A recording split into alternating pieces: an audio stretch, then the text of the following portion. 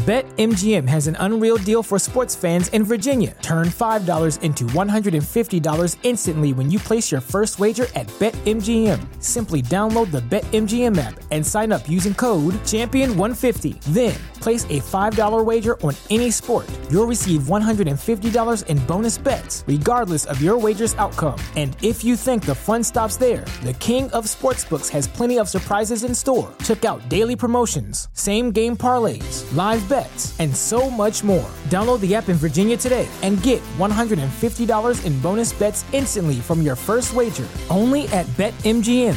BetMGM and GameSense remind you to play responsibly. See BetMGM.com for terms. 21 plus only. Virginia only. New customer offer. Subject to eligibility requirements. Rewards are non-withdrawable bonus bets that expire in 7 days. Please gamble responsibly. Gambling problem? Call 1-800-GAMBLER. Promotional offer not available in Washington, D.C. The legends are true. Overwhelming power! The sauce of destiny. Yes! The most legendary sauce has arrived as McDonald's transforms into the anime world of WickDonald's. The greatest flavors unite in all new savory chili McDonald's sauce to make your 10-piece Wick Nuggets, fries, and Sprite ultra-powerful. Unlock manga comics with every meal and sit down for a new anime short every week only at WickDonald's. Ba-da-ba-ba-ba, go! At participating McDonald's for a limited time while supplies last. Murder. Ba-ba-da-bum. Welcome to Death Do Us Part podcast, hosted by my wife, Jamie. Hello. And myself, Mark. What up, y'all? Hey. Hey, we are back. We should start playing that song. Guess who's back? Back again. We should. That'd be bad. And by bad, I don't mean like good bad. I mean like that'd probably be fucking stupid. But I mean, I'm down for it. But babe, you're back and you're off your deathbed. I am no longer dying. I feel like I got hit by a bus. But at least, like, the other day, you felt like a train and then a bus. And then I got dragged by a car. Exactly. So, yeah. Run over, thrown to the side of the curb. It was bad. Yeah, I know you were. I haven't been that bad. sick in a while. Yeah. But thank you, and it hit everybody. You quick. It did. Overnight. Like, I went to leave for work on Saturday, and I was like, man, I don't feel good. And an hour later, I'm like, okay, I died. You started sniffles, and then all of a sudden just... Yeah. But yeah, thank you to everybody who checked on me. Yeah, we got a lot of messages. And thank you, Heather, for keeping everybody posted. Heather runs our Facebook discussion group, and she was lovely. And if you're not a part of it, you can join us. Yeah, it's on Facebook. Yeah, Death Do Us Part discussion group. It's pretty badass. It is. It is. Yeah. We have some fun on there. We do, yeah. So. But yeah, Heather kept everybody posted, which I appreciate. Yes, thank you, Heather. So now she's freezing her ass off. Yeah, in Texas. Yeah, and it's fucking cold here. Holy shit. It's cold here. It dropped. It went from fucking 70 to 30. Yeah. I'm pretty sure it's starting to like rain, like freezing rain almost when I took the dog out. It's supposed to. Yeah. We're supposed to get sleet today. Awesome.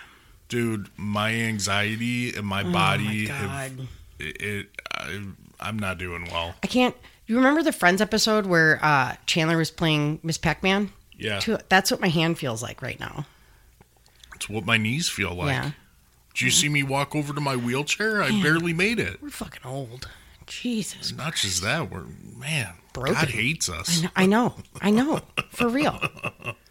Fuck, we're always sick. Babe. Our health is I'm shit. telling you. One of my girls, she's like, I'm going to put you in a fucking bubble. Yeah, you need a bubble. And I was like, no, I totally do. Yeah, you fucking ain't Give right, me a dude. fucking hamster wheel. Yep. Oh, that'd be badass. Just saying. And instead of water, like Monster. Yeah. You know how I knew I was sick? I don't know if you noticed, because I went to work still.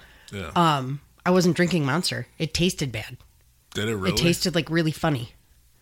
Oh, yeah. So I was drinking tea. That's all I was drinking was tea. That's how I knew I was, yeah. Didn't even really dawn on me. Yeah. It's funny because the girl at work Saturday night noticed it. She's like, you have to not feel well. And I'm like, why? She's like, you haven't touched a single Monster you put away. Meanwhile, I did bring a jug of orange juice with me. Yeah, I noticed to that. work. I was so pissed because I wanted some too. I bought two. I left one here. I think Jax hid it, though, Yes, so you couldn't, yeah. He did. He puts stuff in the fridge so you can't reach it. I know he Which I think does. is fucking hilarious. I know he does. So, little shit. Yeah. So, But we are back. we are back. I'm sorry, guys. I died this week, and Yeah. And then this is take 2. Yeah. We tried doing this last night, and we were we were not meshing well. We as were soon off. as we finished, I'm like, And this is a long one. It was over 2 hours. yeah. So be prepared. And we but- took 2 breaks. And Yeah. even still, as soon as we were done, I was like, I don't like it. No. I don't like it. We were not meshing well. I did not have my shit together. The timing was off. Yeah. Like, no offense, but you were off, Oh. trying to find Oh, stuff. it was fucking I had 4 different notebooks going. Yeah. It was terrible. Yeah. As soon as we were done, I was like, no, I want to redo this. I thought you were going to be pissed, but then I'm like, No, once we listened to it, Yeah. and we're like, as soon as we got stuck the first the time. first like, time you and I were both like, okay, nope. Yeah, Yeah, not we're done. having it. We're erasing it. And I mean, it was late last night when It we did it. was. It was. And it was 2 hours and 10 minutes, Yeah. the first one. So it's still going to be that. It's still but, going to be long. I got my shit together as far as my notebooks go. I mean, I obviously Yeah. don't have my shit Because together. you had it written in 4 different spots. I did. Yeah. It's all consolidated now. Good. I have a fresh monster. And I Good. think my headache's going away. I'm kind of pissed I don't have a rehab right now. It It was was so delicious. It was last Target. night. It was a Target order. I had to get dog food. Oh, it was so delicious last night. I'll go get you some. They are good. The raspberry. I want to try But the strawberry. I love them, but like I chug them. And then I I get know. pissed because like there's nothing for me to sip on. Because like I'll sip on mine. Yeah. I mean, I'm probably going to chug this one to get rid of my headache, but they're not carbonated. Yep. So I chug them, It's and then just I'm like like juice going "Wah, down." wah, no more. And they do have Monster Water, which is fucking delicious. Yeah. It's like a Powerade. Oh, I'll have to try it. Amazing. Amazing. Yeah, I'm going to have to try Mm-hmm. that. Yeah. But yeah, I just got regular coffee right now. Mm-hmm. Wah, wah. I should have made a cup. I was thinking about it. Nah. We need more Jesus candles. Yeah, we do. Mm. They're getting low. Dollar section, Walmart. They're great. Yep. I have to bring some for Columbus. Oh, yes. I feel like we should Yeah, light we gotta candles. set the Like mood, that's what we yeah. do, you know? We do. We got to set the mood. Yeah. And you are going to do a pub crawl with Oh yes, anyone that's coming out to, because we have a few people that said yeah. they're traveling in. guys. I'm gonna warn you now. I haven't been out in a very long time. First, second, be prepared to play the jukebox and sing like bad '80s love songs at the top of your lungs, because that's really what's gonna happen. Yeah. No karaoke. I don't do karaoke. You guys can do karaoke. I'll sing from the table. Karaoke's the shit, man. No, I can't. No. But I'll be staying back with Jax at the hotel. And he was so cute last night. He's like, Dad, just go too. Like, your fans are important. You need to go too. And we're both looking at him like, who the fuck is Who's going to gonna watch watch you? you? He's like, I'll just go to the pool. I'll be fine. Sir, you are 9. Yes. You are not 27. Sorry, bud. He had it all. Just go. He had it planned out. You're yeah. good. Oh, I'll You're play good. Xbox and then Yeah. go to the pool. It'll be and great. Your fans are more important, Dad. You are not fucking home alone, Kevin. Right. Calm down. Swear to God. It was cute, though. yeah, it Your was. fans are important. Well, which they are. They are, but that's why I'm going. Exactly. Mm-hmm. So, anyways, I'm sure we got some new Patreons. We do. That's what I'm pulling up, actually. So, see, I don't have my shit together in every aspect. Just my Yeah. notebooks. My notebooks. Hey, at least it's something. It's better than... Fuck, man. It was bad last night. I was mad. I know. All right, so our new Patreons. Mm-hmm. We have Joni. Joni, thank you. We have Kathy. Kathy, thank you. Diana. Diana, thank you. Sarah. Sarah, thank you. And Mandy. Mandy, thank you. Speaking of Sarah's, I wanted to give a shout out to my girl Sarah, who does some of our pens. I have 2 Sarahs that do pens, which is very weird. Yeah, it is. One we plug her all the time. Pens by Maggie on Etsy. The other one is Sarah, who makes our pens, our Death Do Us Part pens, and she also makes badge reels. So, like all of you that work at a hospital or nursing home or something along those lines, that you have a badge with a pulley, she makes the reels for them, and she makes interchangeable plates. for them. And she just came out with like 50 Christmas ones. Oh, that's awesome. So go on Facebook. It's 2 Girls by Design on Facebook, and you can see her whole collection. I need 37 of them. Obviously. I mean, there's one that says ho, ho, ho. How do I not fucking get that? Right. But yeah, they're super cute. They're interchangeable, so you only have to buy one reel, and then you just buy the plates, and they're fucking great. So That's cool. Everybody go get one. Because I have a badge at work now. Oh, so now you need one. Oh, I'm not kidding when I say I need like 37. I sent her 7 pictures last night with arrows of the ones that I wanted. Yeah. Oh, yeah, we're boy. fancy now. We have badges at work. And I put my time card in there so I don't lose it. And normally my time card's in my phone. But really, I wear the pulley because I put my pens on it. Right. That's it. Right. But then it's like I have 7 of them. So it's like the pulley's like hanging onto my fucking belly button. But whatever. I'll lose my pen. True that. Lost my pen how many times this morning? Yeah, I don't have a fucking badge your pulley. Vape. Oh my god. Dude, I am gonna buy My a fucking whiteout. necklace with your vape. Yeah, and the whiteout was right in fucking front of you. God. You get so mad. Because, like, dude, put it in front of you if you constantly lose it. It is in front of me. And then I get up to get you something. Sure. And it ends Blame up on falling me. on the fucking ground. I kick it somewhere. Yeah, I'm going to blame it on you. Of course I fucking am. Why wouldn't I? Right. I need whiteout. I know you do. And then I'm out of ink for my pens. And this has been an issue for like 4 days. And like I could not get settled and write well. And nobody understands that. I get it. You need a good pen for writing. My Sarah Penn girl gets it because I was actually texting her last night. And I was like, I don't have ink. I can't write. Yeah, I get it. Terrible. I get it. You need the right ink. You need the right pen. The right notebook, which I hate these fucking notebooks. I'm not using them anymore. I know. I'm a mess. You're trash. I am fucking trash. There's a badge reel with a dumpster on fire. Yeah. I'm getting it. You need that. It says I'm fine. It's fine. Everything's fine. You need that. And the dumpster's on fire. Mm-hmm. Yep. And crying, I think. That about explains it. Yeah. That sums it up quite nicely. That about does it. Jesus fuck.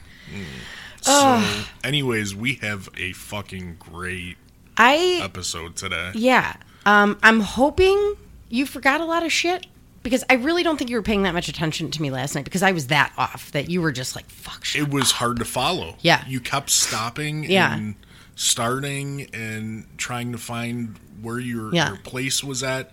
So you were out of order a lot. Yeah. So I'm hoping, honestly, like, it was hard to follow. I'm hoping your brain injury erased it like Men in Black. Yeah. Because I remember some. It's some good info. It was interesting. There was a good history lesson in it. Yeah. Yeah. But, we learned a lot, which now we don't have to Google it because we know it already. Because we stopped and had to Google a few things. Because we realized we're stupid. Right.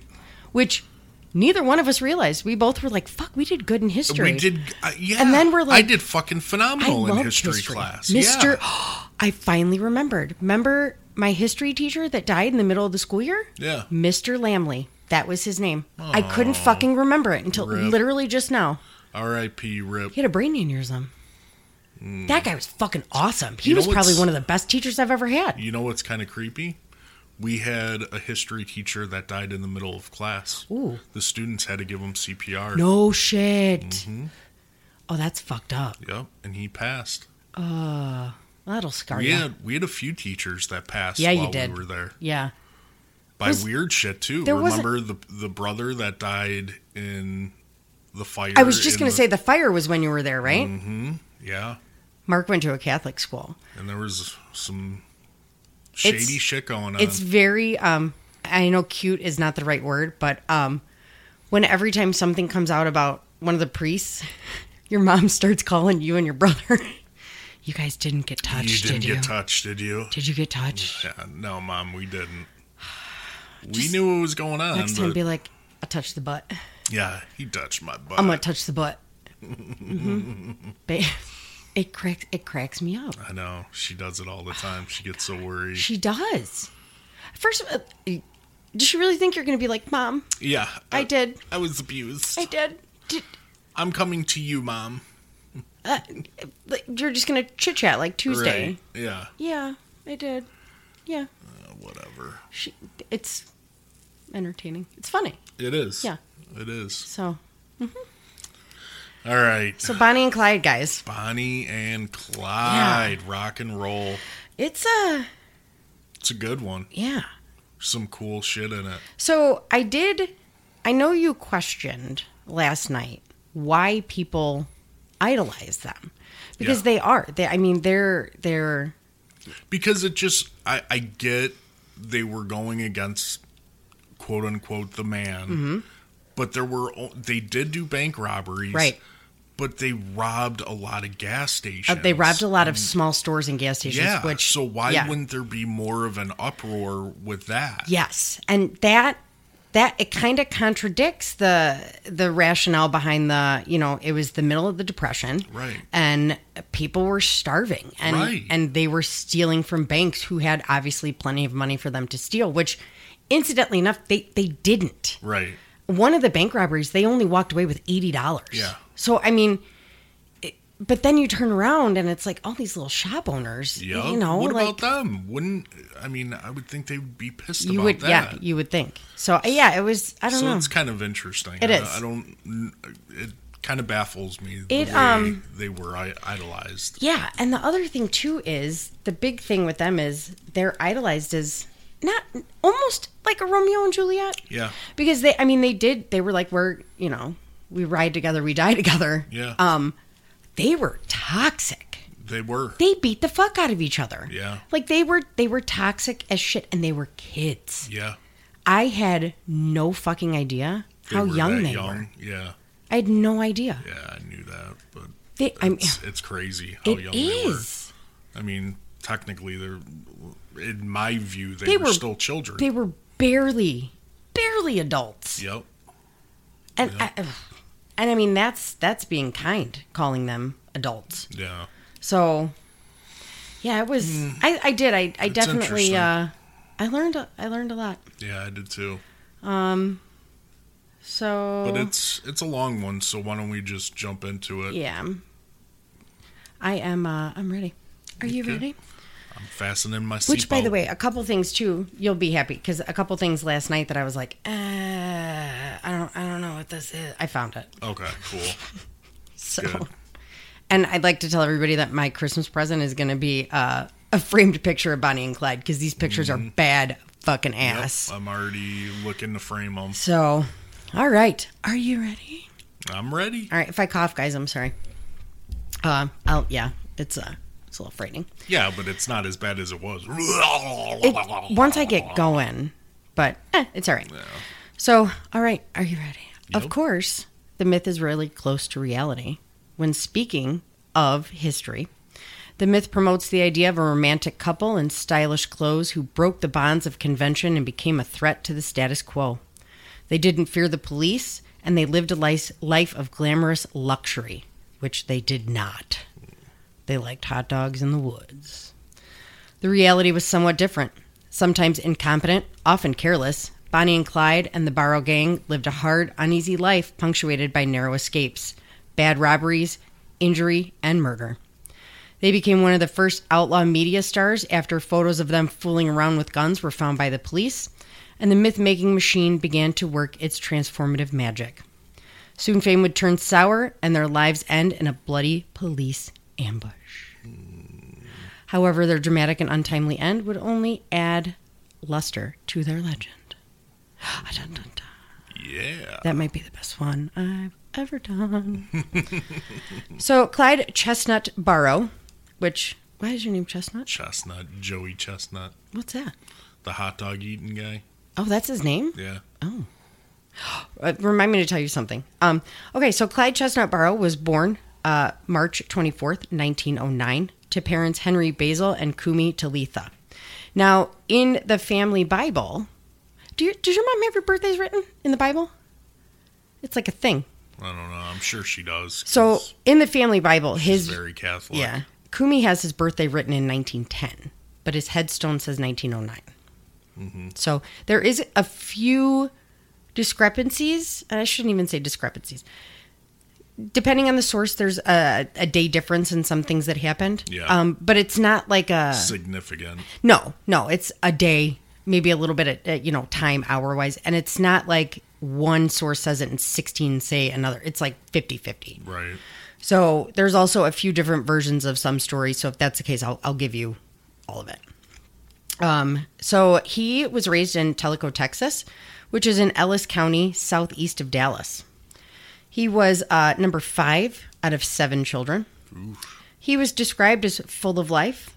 He loved music, especially the saxophone, and he loved to sing and dance. Loves that sax. That, actually, in their car, the death car is what they call it. Mm-hmm. They found a saxophone and sheet music.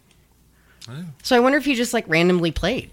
Well, I mean, what else is there to do? Yeah. There's no TV, no Xbox, no PlayStation. I mean, they're robbing banks and shit, so, like, they have a hobby. Yeah, but I think back then all you really did was play cards or play music. Saxophone, it's kind of an odd one, I feel like, for that time. Yeah. Piano and, like, cello. Maybe. Cello? I feel like everybody, like, plucked the bass back then. Bass. I don't know why. Playing the bass. Yeah. So, the Barrows were definitely a poor farming family. They mostly resided in a 3-bedroom shack. And there's a ton of them. There's 9 of them. Yeah, that's a lot. Whew. So Henry and Kumi worked on other farms to actually make ends meet. And in 1922, the family moved to West Dallas, which was actually considered an urban slum. Mm. They lived under their wagon until they could buy a tent to set up in a squatter's campground. Jeez. They didn't even have a fucking tent. They slept under the wagon. Dude, that's nuts. Could you imagine that? I'm going to make Jack sleep under the fucking car. Be like, how do you like it now? Take Roman with you. How about that? Yep. Take your action figures. Oh, my God. So Henry would also collect scrap metal and junk to sell. Clyde and his brother Buck, whose name is Marvin Ivan. Ooh. Mm-hmm. Fancy that. Which there's another gentleman in this story whose name is Ivan, and they called him Ivy. Oh, really? So guess who's Ivy from now on? Oh, Lugo. He's my little Ivy now. Oh. Mm-hmm. So, they called him Buck. I don't know why they fucking called him Buck. It's just like, how do you get Jack out of John and Dick out of Richard? Right. Whatever. I do know. Say Dick again. I do know Dick. I do know why they called him Buck, though, actually. Why? It was a name that an aunt gave him when he was a little boy because he would run around and throw himself around like a horse. I just think of Uncle Buck. I do, too. So. Here's a quarter. Find a rat and gnaw that thing off your face. Yep. Fucking love that. The best line ever. We should watch that tonight. We should. We should also make pancakes with a fucking snow shovel. Yeah. So. I could do it. Now, Clyde ended up leaving school after the 6th grade.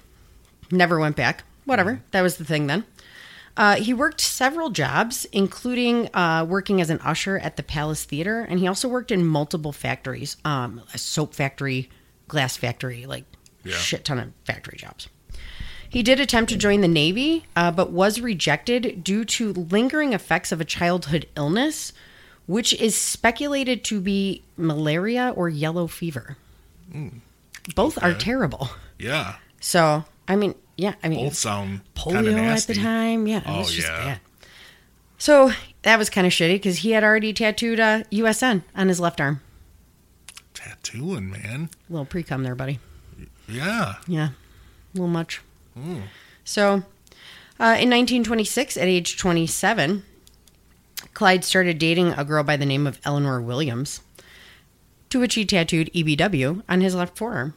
Dude, he's in the tats. He is. He would later go by the alias Elliot something. Yeah. So it matched, obviously, the initials that he had fucking tattooed on him. Right. Later that year, Eleanor left town to visit relatives after a bad fight with Clyde. Clyde grabbed her mother, because girls want their mama. Yeah. Rented a car and went after her. So... Rented a car? Rented a car. Yes. How is that possible back in 1902? So I'm wondering if Enterprise was a thing. Yeah. We should have looked that up. When did they open? Because it specifically, he rented a car and then kept it too long. So they reported the car stolen. I didn't know that was possible. I didn't either. Then. There's a couple things that I was like, That's what the crazy. fuck? Really? Wow. I did not know that. So when he found out the car was reported stolen, he panicked and came home. But he left Eleanor and her mom behind and the car. Well, what a dick. Just return the car. Honey, they want the car. Yeah. Why'd you leave the car? And how did you get home? Right. So the one thing I question, how the fuck did these people communicate to meet up? Yeah. They had, like, uber fucking plans, man. How are you making these plans? Yeah, that's true. I can text message and can't make fucking plans. Right. I have the ability to write shit down in a computer Yeah. and can't fucking make... And they're like, meet me at the bridge, October 7th at 5:15 p.m. How the fuck do you get that message to them? Right. I'm genuinely curious about this. And Clyde just randomly... Postcard. He randomly meets up with... Mailman. Yeah, oh my God. Mal is here. See? He randomly meets up with inmates in different states. Yeah. How the fuck do you know they're there? Yeah, I don't know. I'm genuinely... Like, is it The telly? telegrams? But do you send a telegram to a fucking felon? I An escaped felon? I don't know. You're going to go to that 7th tree down the road, take a right. Right. He's going to be cooking hot dogs. Yeah. What? I'm very confused by this. So, Yeah. the rent-a-car. So he ended up getting arrested when he got back home and was sent to jail. When the car was found, though, all the charges were dropped. Oh. But they didn't give a fuck. This is when police started really just honing in on him. He's a poor kid who's not very educated, and he's an easy target, essentially. So he was like, fuck it. If they're going to think I did it, I'm going to fucking do it. Might as well. So it wasn't long before Clyde started to actually steal cars and break into safes. Man. That was a thing then. What a different time. Safe breaking. You know, such a different time. Like, you had to, I don't care if you dropped out of school in the 6th grade, you had to be smart. You had to figure shit out on your own. I think you like had to how to get a hold of people. You had to be more street smart back then. Well, I know a lot of people that fucking aren't. Yeah, I know. So now, interestingly enough, 3 weeks after he gets out of jail, excuse me, he's arrested again with his brother Buck. Mm-hmm. Do you want to know what he's arrested for? Yeah. Being in possession of a truckload of stolen turkeys. Wow. Mm-hmm. They stole them to sell for the holidays. I was going to say, I mean, probably make some good money doing that. Yeah. Where does one find a truckload of turkeys, though, to steal? I don't know. Not Were they dead or alive, I don't too? know. Oh, I don't know. You know? That's a great question. Yeah. Oh, I should find that out. I laughed at turkeys. I didn't even think that. Are they fucking alive? I mean, I know they're not wrapped up like fucking Purdue, but... Right. So, the police became so familiar with him that every time a vehicle was stolen, they picked him up, whether he was involved or not. Oh, fuck probable cause. No, babe. Not a care in the world. Yeah, fuck probable cause. He actually accused the cops of beating him to get confessions. I could believe that. Yes. Kumi would later say, quote, after he was picked up so many times, he just came to have a hatred for the law and figured it didn't do much, if any good, to try to do right. Same dude. Yeah. Kumi, by the way, is the shit. Let me just throw that out there. Okay. So, in another part of Texas, Bonnie Elizabeth Parker was born on October 1st of 1910 to parents Charles and Emma in Rowena, Texas. She was the middle child. She had an older brother named Buster and a younger sister named Billie Jean. Billie Jean, not my... I don't know the words. How do you not? I don't know. Babe. So it's such a great song, though. It is. Charles, unfortunately died when Bonnie was 4. And her mom took them to her parents' farm in West Texas. Bonnie was a gifted writer and a musician from a very young age. She was able to play pieces on the piano from ear and won a literary contest in elementary school. She, however, was most known for her short temper and acting out to get attention.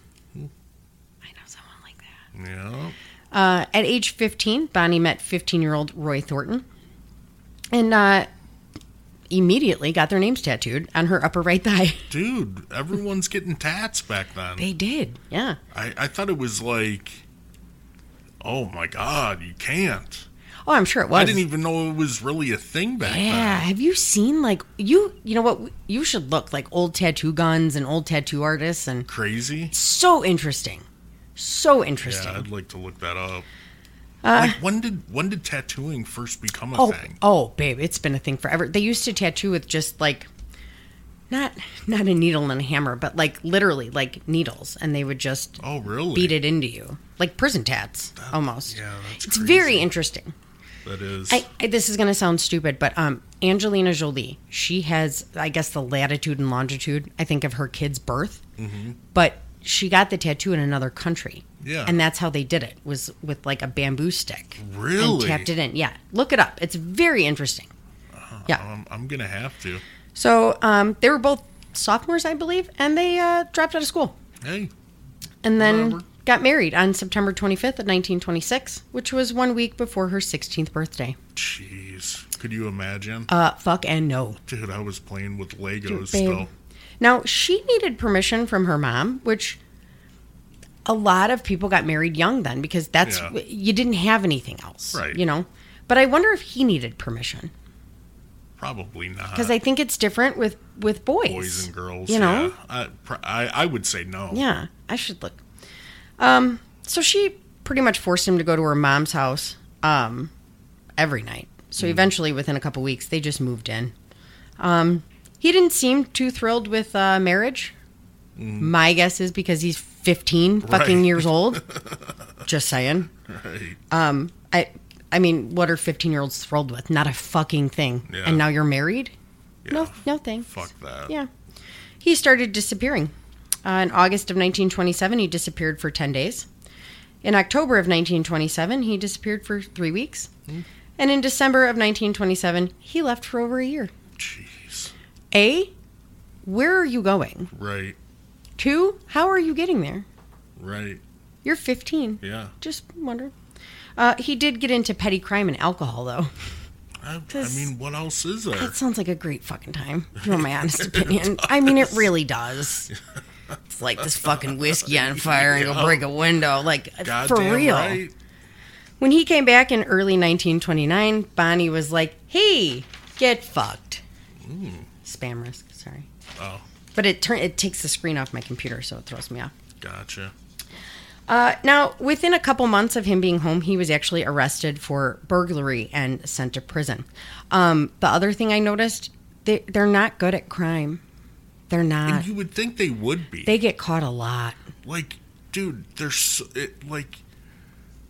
Police, that's all you're doing. Yeah, and like the police force is not the same. There's no cameras. I wonder if it's just like legitimate, like, let's drink this whiskey and go break a fucking window. Like, they're shit-faced. Right. Because they're not good. They all get caught breaking into shit. Yeah, that's and crazy. Then they all break out of prison.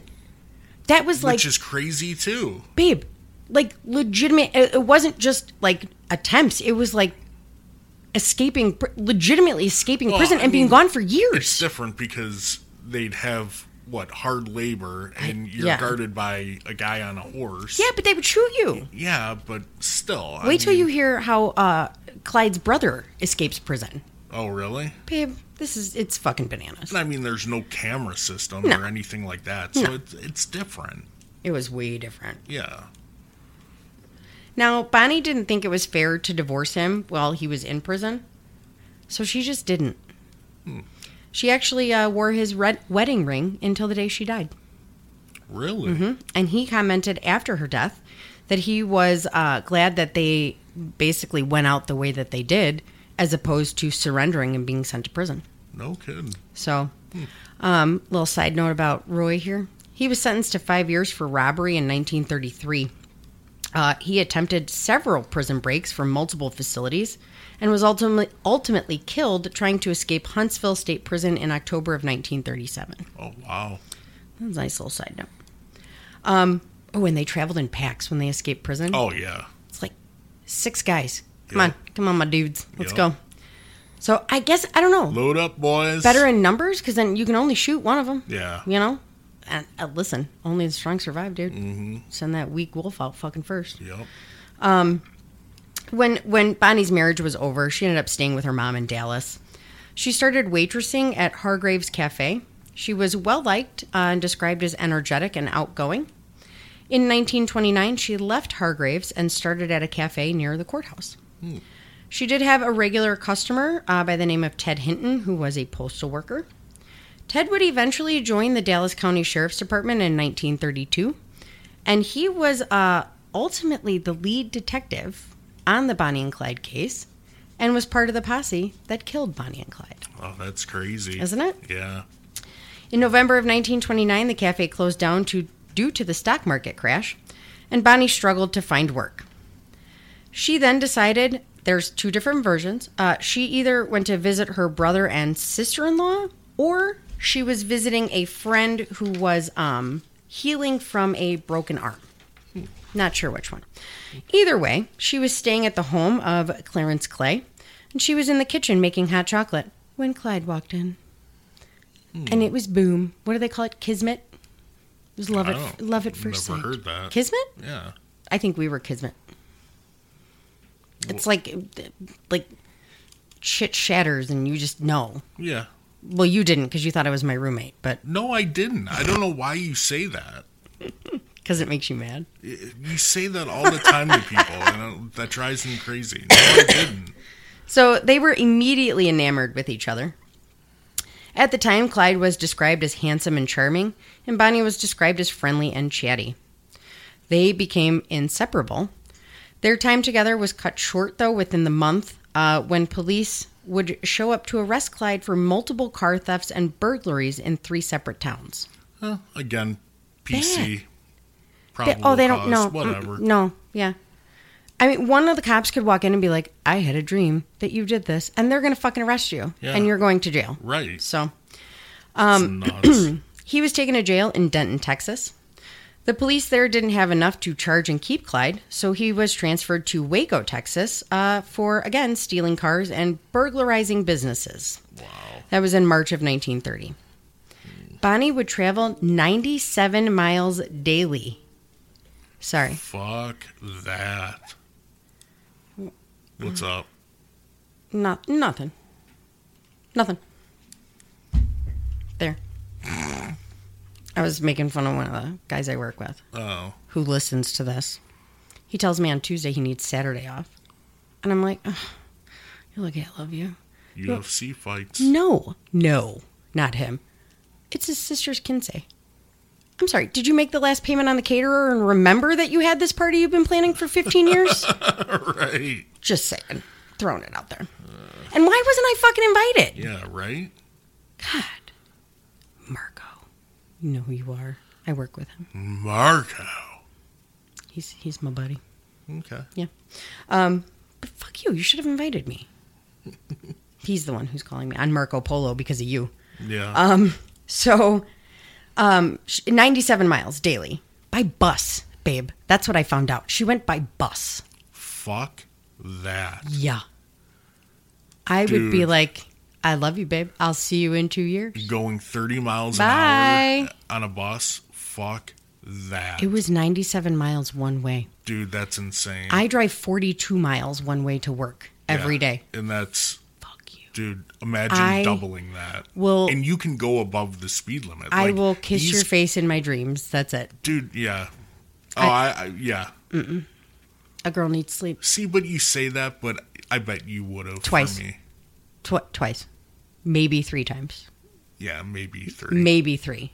Like, that's pushing it. Fuck it. I'll see you when you get out. The 3rd time, I probably would have just fucking moved to Waco and been like, all right, now I'm here. Right. Whatever. So, during one of the visits, so Clyde pled guilty and was sentenced to 2 years. Yeah. Bonnie continued to visit him, and she eventually smuggled in a gun during one of the visits. Ooh. So, on March 11th of 1930, Clyde used said gun to escape. So, he ended up taking cellmates William Turner and Emery Abernathy. Mm-hmm. Say that 7 times. Nabby. So, that's what I'm saying. Like, they just take everybody with. They're like, come on, my dudes. We're fucking breaking out today. Let's go. So, the 3 men fled to Ohio and robbed 3 gas stations.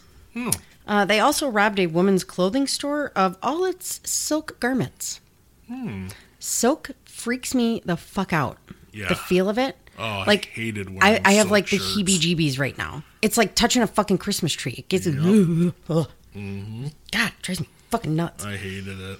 So these guys then found a railway ticket station that they robbed of $57.50, which was $950, I think. Yeah, I was going to say, it probably wasn't that bad of a score. I converted some of them, not all of them. Thank you for doing that. Because I do that for you. Thank you. When they drove away, a witness took down their license plate number. Oh. There are witnesses, and like multiple, to every motherfucking crime. Do you just ask them to please step aside so I can rob this place? Right. Which, incidentally enough, happened to one of my crews. But, sir, I'll get you a receipt in a minute, but I'm gonna rob here real quick. So if you need to, go take down my license plate number. Make sure you write it down right. What the fuck? And bye. Yeah, just wave. See you later. Wave on the way out. Right.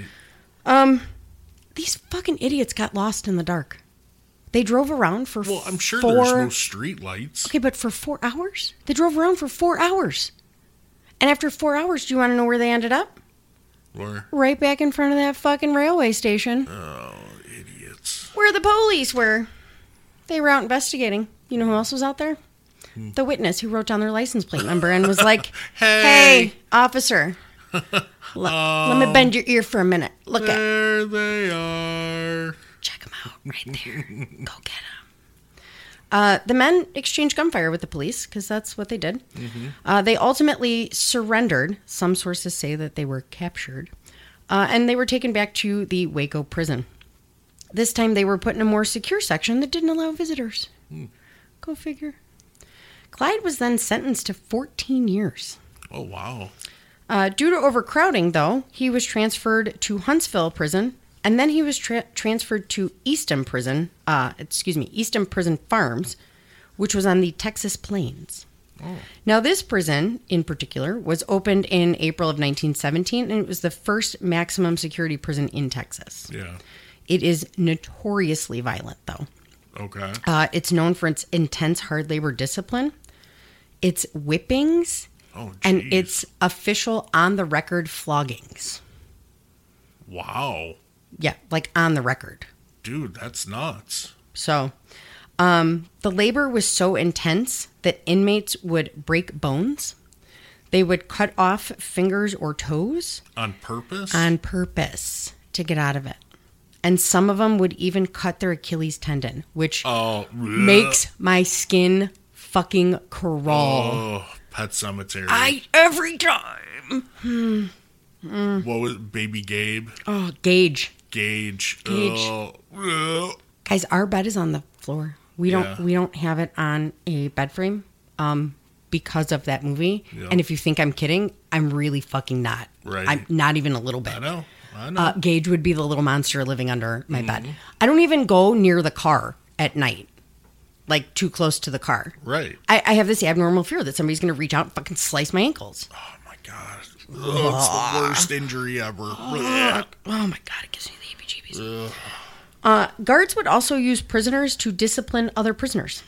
They could be as violent as they wanted to be with absolutely no recourse. So one of the more well-known prisoners that they would use is what they called an enforcer, was Ed Crowder. Mm-hmm. For some reason, he singled out Clyde, and he was awful. He allegedly brutally sexually assaulted Clyde on multiple occasions. Really? Clyde was also starved and beaten by the guards. Jeez. Yeah. In October of 1931... So much for the Eighth Amendment. Oh my God, babe, terrible. In October of 1931, Clyde would beat Ed Crowder to death with a lead pipe in the bathroom. Wow. I mean, I would have too. Yeah, I mean, being tortured every day. Now, there was an inmate by the name of Aubrey Scaly who was already there serving a life sentence. He took the blame for this murder. Really? Officially, the prison has it on record that Ed Crowder died in a knife fight. They have nobody to blame, essentially, on the record. Yeah. Aubrey Scaly spent a short time in solitary confinement, but no real investigation was ever done. Wow. Yeah. Okay. So Kumi started a campaign to get Clyde out of prison. And she started doing interviews with everybody and anybody who would listen, just crying her eyes out. She wrote to the prison board She wrote to the governor. She said that at the time of his crimes, Clyde was 18 and he shouldn't be sentenced harshly. Except at the time of his crimes, Clyde was 21, not 18. Okay. In November of 1931, Dallas attorneys caught wind of Kumi's fight and wrote to the state's pardon board about Clyde's unfair treatment. There's your Eighth Amendment. On January 7th of 1932, it worked. What? Clyde was granted parole based on being 18 at the time, his good behavior in prison, and going into the care of Kumi when he was released. So no one even checked? No one even checked his fucking birthday. Oh, that's awesome. No one even. Because even if you go by Kumi's, the one she wrote, he's still, 19. Yeah. So, yeah. Wow.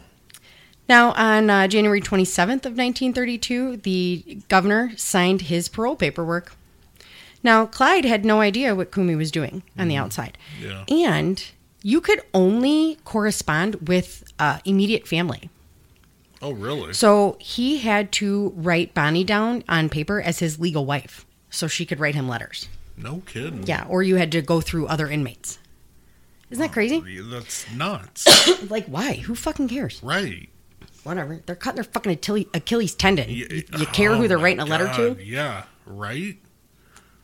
That's bonkers. So he didn't know that he was pardoned. He had no idea that he was getting paroled. He devised a plan to, quote, let the axe slip after he was no longer able to endure the hard labor and the brutal conditions. Hoping to get transferred, Clyde cut off his big toe on his left foot and a portion of the second toe. Wow. With an axe. Oh. Because I know yesterday we were like, does he carve a shiv? Yeah. Like, what is he doing? Does he, or pliers?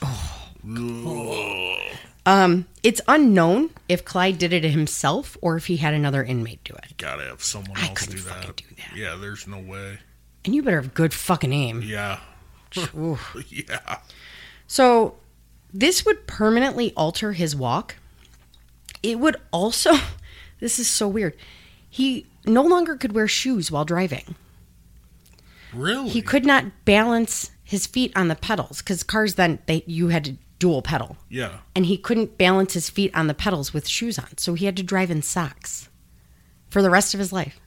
That's crazy. Isn't that weird? Yeah. That's new. I didn't know that yesterday. I didn't know that either. So the shit part is that 6 days later, on February 2nd, 1932, he was released from prison. Oh, whoops. It wasn't even a fucking week. Oh, that sucks. Those who knew Clyde said that prison changed him. He went from, I would think so. Yeah, he went from, quote, a schoolboy to a rattlesnake.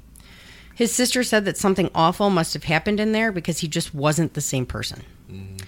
Clyde immediately went to Bonnie, who had a new boyfriend. Oh. Yeah. Until Clyde walked in. She was like, bye-bye, new dude. Bye. Later, dude. And he knew. He was like, yeah. All right, cool. Whatever. They ended up going to Massachusetts after Clyde's sister got him a job in construction. Lasted about 2 weeks. And then he was like, yeah, fuck this. Yeah. And they returned to Texas, where he went back to the glass and mirror factory. He struggled, though, with an actual job and a routine. He couldn't get his brain out of being in prison, essentially. He learned a lot about bank robberies, but was never good at them. Right. Which, I don't, yeah. And he decided that this was really the best route for him, but he needed help. So on April 17th of 1932, he took Bonnie to Easton Prison.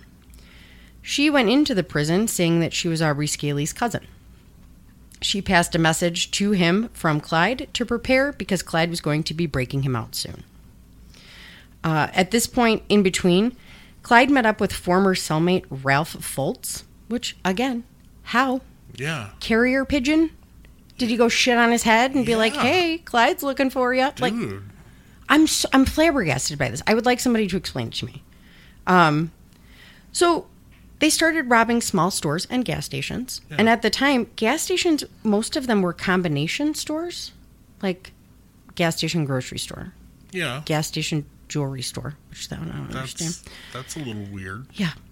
Uh-huh. Grocery store, I get. Yeah. Which in Wisconsin Dells. Yeah. The one, what is it even fucking called? I don't know. The gas station across from... This is one Josh would go to all the time at school, but it's like a grocery store. Yeah. It's like an actual grocery store. It's insane. They have carts. Yeah. I was like, what the fuck? So their ultimate goal was never to gain fame and fortune, so to speak. They wanted to get revenge against the Texas prison system for all the abuse that Clyde had suffered. They figured that they would be able to get their revenge by obtaining enough money and firepower to launch a full-on raid at Easton Prison. They wanted to knock that bitch to the ground. I see. So between April 20th and April 25th of 1932, between Salina, Texas and Lufkin, Texas, the two men robbed multiple gas stations and small stores. The day after Bonnie went to see Scaly, Clyde and Foltz stole 2 cars large enough to fit several prisoners, because let's have a party. Why not? They stopped in Kaufman for ammunition. They ended up going back later that night to steal some guns that had caught their eye. They were caught by a night watchman who alerted the town by, quote, sounding the town alarm. Pew! Yeah, it's got to be like the tornado siren, right? I would think so, yeah. Which remind me to show you Siren Head. So, like, Mom, where she lives, they still do that. That would fuck me up, because they do it for ambulance calls and stuff. Yeah, like, is something going on, or is there a storm coming? So, like, December, all right, cool. You can pretty much deduce there's not a tornado coming, but, like, a random Thursday in July? Yeah. Is it a chest pain or a tornado? Like, what's happening? Right. I don't know what to do. Like, what boots do you put on when you go? I don't know. So, I'm assuming that's what they meant. The townspeople, like, loved going after criminals. And all I can think of is a scene from Beauty and the Beast where, like, all the townspeople with the torches. That's what I see. Like, that totally is it. Which, why aren't we doing that now? Oh, my God. Do you know how fun that would be? Babe, I would like the wheels on your fucking wheelchair on fire. Like, fuck yeah. That's where we're going. Mm-hmm. We're going hunting for man. Babe, why aren't we doing this? I know. Really, why aren't we doing this? I know. So, these guys. It started to rain, and in their attempt to flee, they got both cars stuck. Oh, dummies. So they stole 2 mules from a nearby farm. Oh, might as well. What? What? They rode them, because apparently you can run from the police on a mule. Like, what? What? They stole the first car that they saw. They took the car and left the mules, which, tit for tat. All right. Yeah. The car ran out of gas. Oh, boy. They're just sucking at They're this. not good at this. They're not. Yeah. So they ended up surrounded by PD. Clyde ran, leaving Bonnie and Foltz. It's like, fuck you guys, I'll see ya. So I also read that during, like, right before they were about to do a bank robbery, he basically, like, pulled over on the side of the road and pushed her out of the car. Really? And was like, you don't want to be a part of this. And she's like, no, I do. I do. Yeah. And he just kicked her fucking out of the car. Wow. Yeah. Clyde was not an upstanding man. He was kind of a dick. It sounds like So, it. yeah, he says that he ran to get help. You didn't run to get fucking help. No, he ran to get the fuck out of there. You were like, bye, bitches. Yeah, deuces. Foltz ended up getting shot in the arm, which caused him and Bonnie to surrender. They were taken to a nearby calaboose, which I thought was a substation, but it's essentially just like a freestanding cell. Okay. Like a freestanding prison cell that's like the size of a lunchbox. Jesus. Pretty much. Yeah, it's very small.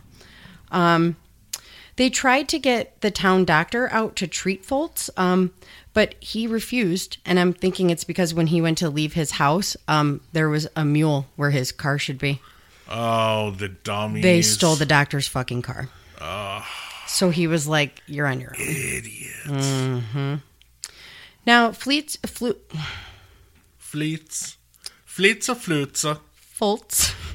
would end up being sentenced to 10 years in Wichita Falls for a previous kidnapping in Electra. They like to kidnap, too. Yeah, I see. Like, that was a big crime back then. Yeah. Yeah. Bonnie was taken to Kaufman County Jail, where she passed the time by writing poetry. Clyde's dumbass got away, which, how? Yeah. And he met up with another cellmate, Frank Kloss, which, again, how the fuck how? Yeah. How? Yeah. I don't get it. On the telly. Yeah. I mean, they had phones, but I can't imagine, like, you don't have cell phones, and you're supposed to be in jail. Right. So I don't think you're sitting by mom's phone, waiting for it to ring. Yeah, that's weird. So the two men ended up robbing a hardware store for weapons. Why not? In April of 1932, I don't know an exact date. I tried to look, but I was running out of time. This was when they would commit their first bank robbery.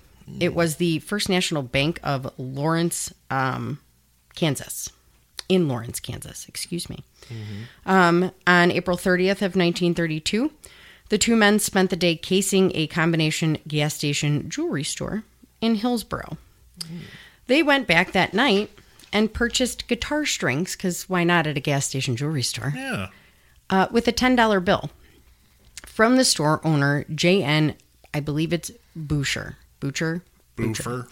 It's not Boofer. Boof. We made a list. I almost said Boofer. Boucher was getting change from the safe when he realized the two men had weapons.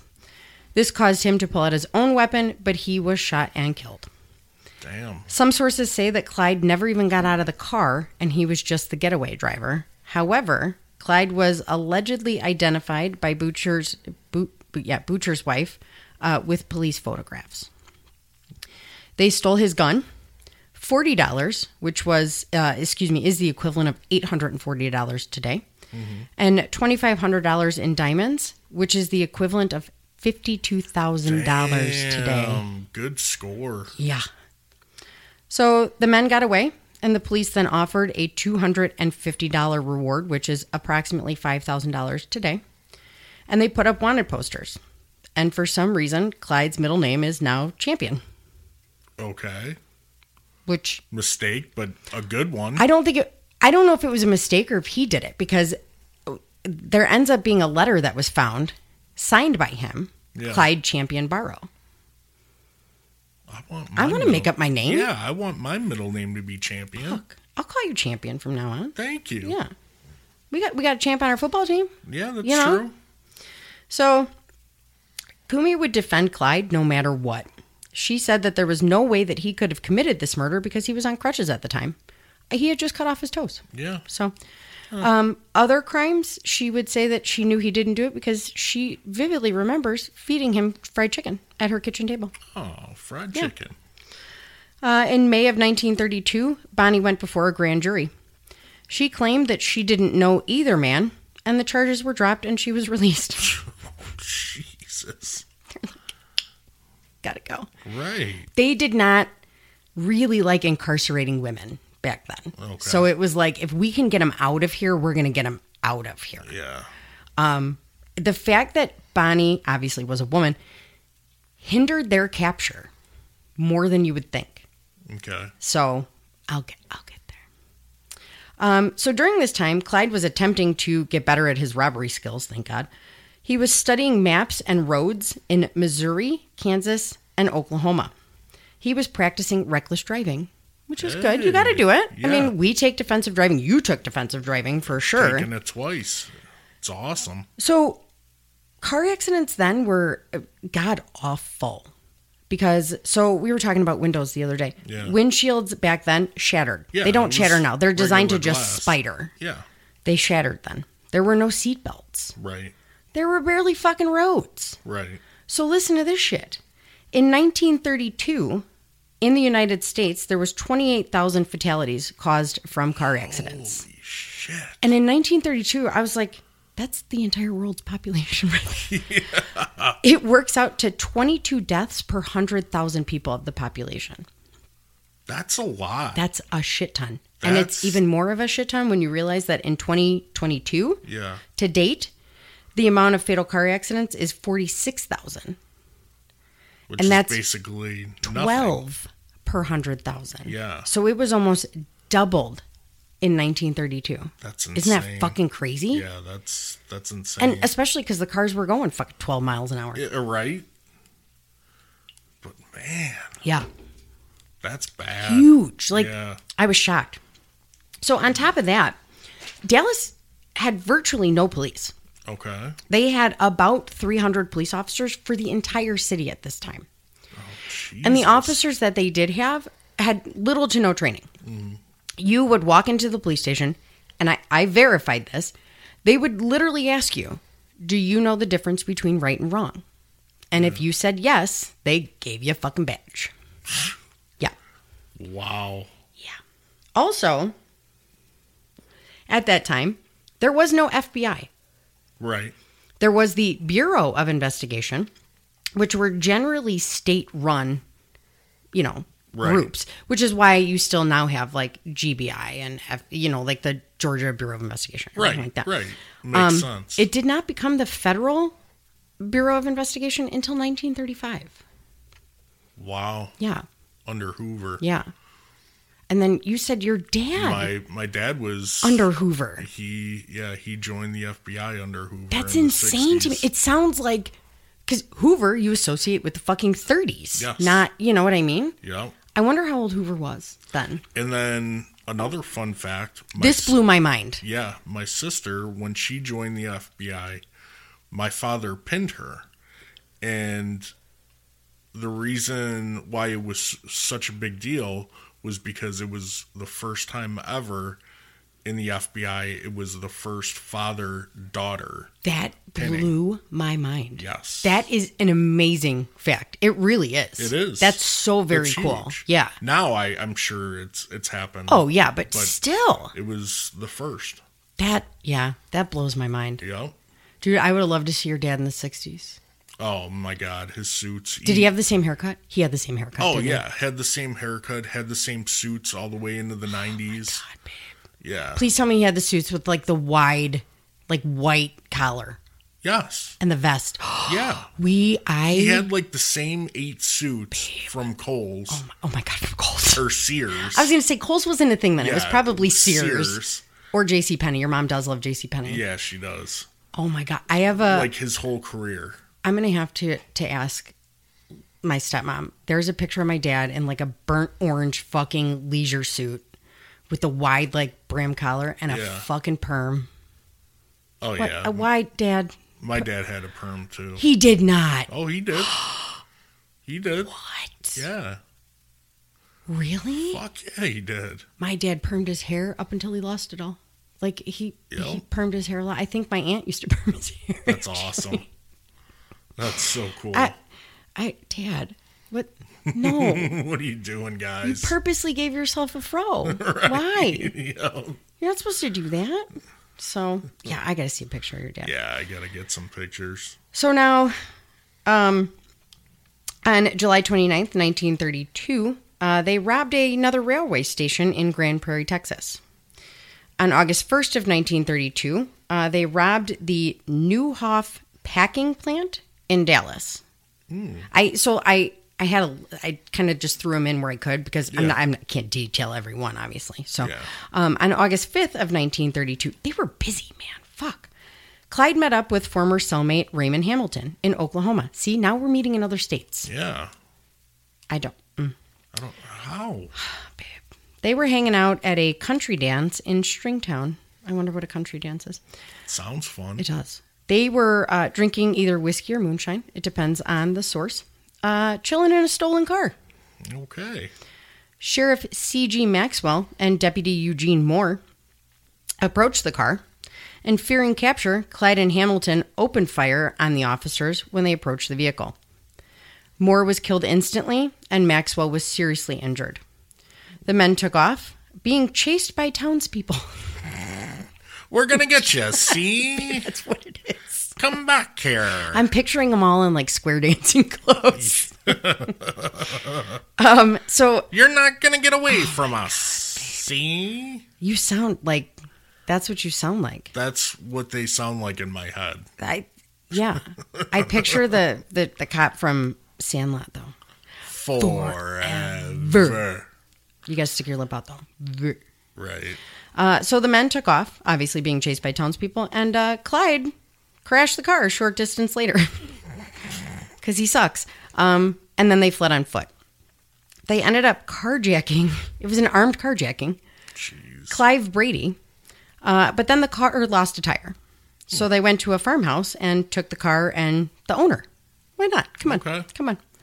So they're very into kidnapping also. Yeah. However, they set the man free in Clayton County, I believe, unharmed. They do that was nice of a them. lot. That was nice. Yeah. They just take them for a ride. Come on, Why guys. not? So Hop aboard. Yeah. They stole another car, which was ultimately found 2 days later in Grandview, Texas. A massive manhunt ensued. They brought out prison bloodhounds and something called the State Bureau of Identification. Never heard of that. Me either. Ex-con James Aker was arrested for this crime. He had a mysterious gunshot wound, and they didn't believe him when he said that he sustained it when the men robbed him. Oh. Ross Dyer was arrested in McKinney, Texas. It was alleged that he was actually with Clyde and Hamilton in Oklahoma and then ratted them out when he got arrested. Yeah. Excuse me. On August 14th, 1932, Bonnie, Clyde, and Hamilton were staying at Bonnie's Aunt Nellie's home in New Mexico. Nellie. Nell, I love that name. And I love Nellie. Mm-hmm. She's going to be like 27 before we know it. Deputy Joe Johns drove past the very modest farmhouse, and by modest they mean dilapidated, falling apart, poor people farmhouse. Okay. And he saw a brand new Ford coupe in the driveway. It obviously stuck out, and he found it very suspicious. So he stopped because he's like, "What the fuck, dude?" I would have just kept driving, but I mean, whatever. Yeah. Bonnie answered the door, saying that the car belonged to the men in the house, and they were getting dressed. Getting dressed was their code for shit's about to go down outside. Yep, get ready. All the guns, however, were in the car, so they grabbed a shotgun from the closet and took the deputy hostage. What the fuck? They released him 20 hours later, unharmed. Dude. Now, there were Is reports... like any other cops looking for this person? Or There were reports that he was shot and killed. Okay. So when he... walked into town, they dropped him off in this random location. Yeah. There was a newspaper article about finding his dead body. There was a body of a hitchhiker in a ditch, and they thought it was him. Oh. So he was like, "Nope, not dead. Hey. Hey, guys. I'm here. Thanks I guess for looking. the gun misfired and blew his hat off his head. So they found a hat with a hole in it, and then they found a dead body and just... Assume Apparently we don't identify things then. Yeah. We just, I guess It not. doesn't look like him, but we need a body. Whatever. It works. On October 8th of 1932, Clyde and Hamilton robbed First State Bank, getting $1,400. This was in Cedar Hill. And on October 11th of 1932, Sherman, Texas grocery store owners Howard Hall and Homer Glaze Yeah, Homer Glaze. were closing their store That's for not the a night. porno name. That's babe. How about my guy doing sign language for porn? Yeah. So a gentleman walked in, grabbed a loaf of bread, and asked the two owners for some lunch meat and some milk, but ended up robbing them of $50. While he was pushing him out the door, Howard went for the gun, and Howard was shot and killed. Allegedly, Howard's wife was present and witnessed this, but Homer would later identify the man as Clyde. However, in 2012, historians disputed that it was Bonnie and Clyde at all. They stated with the ability to look up jailhouse records and all that shit now with the internet, Bonnie and Clyde were in Michigan at the time of this crime. Wow. And they didn't do it. So Interesting. Bonnie and Clyde went to visit Clyde's family around Halloween, and his sister Nell said, quote, "He admitted so many crimes to us, oftentimes crimes the law knew nothing about. So why would he lie to us about this one?" Yeah, exactly. He's like, I didn't fucking would do you it. lie? Yeah. So on November 9th of 1932, they robbed Oronogo Bank in Oronogo, Missouri for $200. And then on November 25th of 1932, Clyde, Hamilton, and another gang member by the name of Leslie Stewart returned to Cedar Hill and robbed First State Bank again, this time getting $1,800. On December 24th of 1932, W.D. Jones, who was 16 at the time, left Dallas with Bonnie and Clyde. He was a childhood friend of the Barrow family and allegedly begged Clyde to go with.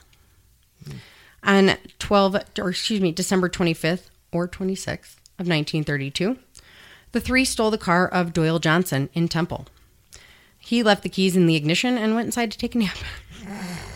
He woke up. BetMGM has an unreal deal for sports fans in Virginia. Turn $5 into $150 instantly when you place your first wager at BetMGM. Simply download the BetMGM app and sign up using code Champion150. Then, place a $5 wager on any sport. You'll receive $150 in bonus bets, regardless of your wager's outcome. And if you think the fun stops there, the king of sportsbooks has plenty of surprises in store. Check out daily promotions, same-game parlays, live bets, and so much more. Download the app in Virginia today and get $150 in bonus bets instantly from your first wager. Only at BetMGM. BetMGM and GameSense remind you to play responsibly. See BetMGM.com for terms. 21 plus only. Virginia only. New customer offer. Subject to eligibility requirements. Rewards are non-withdrawable bonus bets that expire in 7 days. Please gamble responsibly. Gambling problem? Call 1-800-GAMBLER. Promotional offer not available in Washington, D.C. And saw WD and Clyde attempting to start the car, but apparently they were having issues because of the cold. And he ran out, tried to stop him. He ended up being shot in the neck, struggling with Clyde, and died the next day. The men escaped, and at some point, Clyde made WD climb a phone pole to cut all the lines so nobody could call the police. Jeez. Bonnie and Clyde were not suspected of this crime for a very long time. Yeah. Also in December of 1932, Raymond Hamilton was arrested in Michigan and transferred to Hillsborough. Excuse me. On January 6th of 1933, Bonnie, Clyde, and WD went to Hamilton's sister's house to plan breaking Raymond out of prison. Unbeknownst to anyone at the house, police were staking out the house, hoping a specific bank robber would come visit. They're not looking for Bonnie and Clyde. They're looking for a different bank robber. Okay. So they're staking the house out. Nobody fucking knows this. Whoops. They walked right into it. So there's a couple different versions of this. One is they pulled up to the house and his sister, I believe her name was Lillian, had a red light on in the living room, which was like code, don't stop. Another one was they were inside the house and Clyde happened to look out the window as police were approaching the house. Clyde ran from the house shooting and officers returned fire. Clyde shot Tarrant County Deputy Malcolm Davis, who died immediately at the scene. WD provided cover, allowing Bonnie and Clyde to get to the car, and they took off ready for a chase. But no one followed. Police never left the scene. Okay. They were there waiting for this specific bank robber and had no fucking idea who they just got into a shootout with. So they didn't know who they were looking for. I mean, they still killed a deputy, so... Yeah. Wow. Yeah. Massive searches took place in Dallas and Fort Worth, but they couldn't find him because they didn't know who they were looking for. They had no fucking clue who they were. Mm-hmm. That's bonkers. Mm-hmm. Now, Hamilton tried to escape jail a couple times because he's like, Clyde's coming fucking get me, and I'm not, you know what? I'm not waiting anymore. Yeah. So he was transferred to Dallas County Jail, and he was facing up to 263 years for multiple burglaries and Boucher's murder. Wow. He gave a newspaper interview and mentioned that Clyde had a woman with him. This was the very first time that Bonnie had ever been mentioned publicly. No shit. Nobody knew he had a girl. Nobody knew he had a girl with him. That's why they fucking got away with so much shit. Because nobody knew. And then, because she was a female... Yeah. You find out later that there were quite a few men that refused to take part in the search because they would not shoot a woman. Yeah. So... Well, fuck that. I'd shoot him. Between the fucking eyes. Right. January 26th of 1933, Springfield, Missouri motorcycle cop Thomas Purcell saw a suspicious vehicle circling a parked car. When he flagged the car down, Clyde pointed a shotgun at him and forced him into their car. When the car battery died, they forced Officer Purcell to go into a store and steal a new car battery, and then forced him to install it. Yeah. They then left him in Joplin, Missouri. On March 11th and 18th of 1933, they robbed a small store in Baxter Springs, Kansas. I think it was the same store, but I'm not positive. Right. Also in that month, they stole the car of Robert Rossboro in Marshall, Texas. And this is actually the car that is in the photos of them. Oh, really? Yeah. In January of 1933, at some point, I believe it was either January or March, the Texas governor revoked Clyde's parole. Wow. On March 22nd of 1933, Buck Barrow was released from prison with a full pardon. Really? Kumi. Wow. So, Ivan Barrow was 6 years older than Clyde. On November 11th, 1929, he met Blanche Caldwell. On November 29th of 1929, he was shot and then captured after a burglary in Denton, Texas. He would be sentenced to 4 years in the Texas state prison system. On March 8th of 1930, he escaped Ferguson Prison Farm by simply walking out the front door. I love it. He then stole a guard's car and just drove to his parents' house. He was like, hey, I'm here. So Blanche, despite what I said last night, I learned something new. What? Blanche would later admit that she knew that he was an escaped felon, and she even helped him plan the robberies. Oh, really? Her saying that she didn't know was a story that was fabricated by the Barrow family, hoping to reduce a prison sentence that Blanche would ultimately serve in Missouri. No shit. She fucking knew. Yeah. On July 3rd of 1931, they were married. And for some ungodly known fucking reason, on December 27th of 1931, Buck surrendered to Huntsville to serve 6 years. What? She didn't want to live a life of crime. Yeah. He Dude. immediately regretted it. Duh. You think? Duh. So Kumi started a campaign to get him out now. Wow.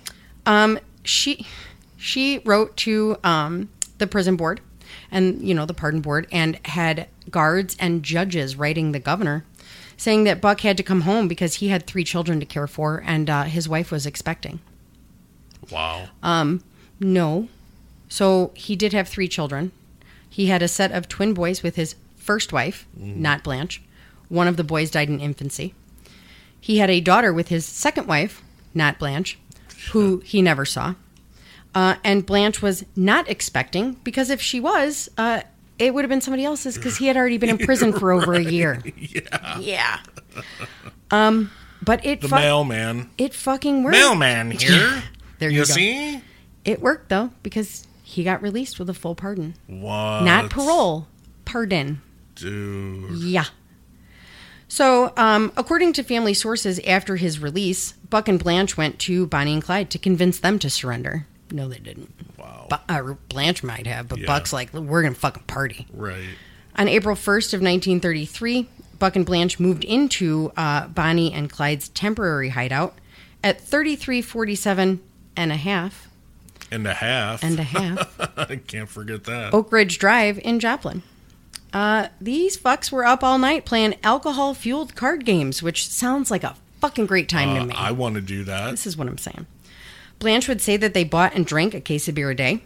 The men would come and go as they wanted, and Clyde would periodically accidentally fire his weapon while cleaning it. Yeah. Because that's about right. Oh, shit.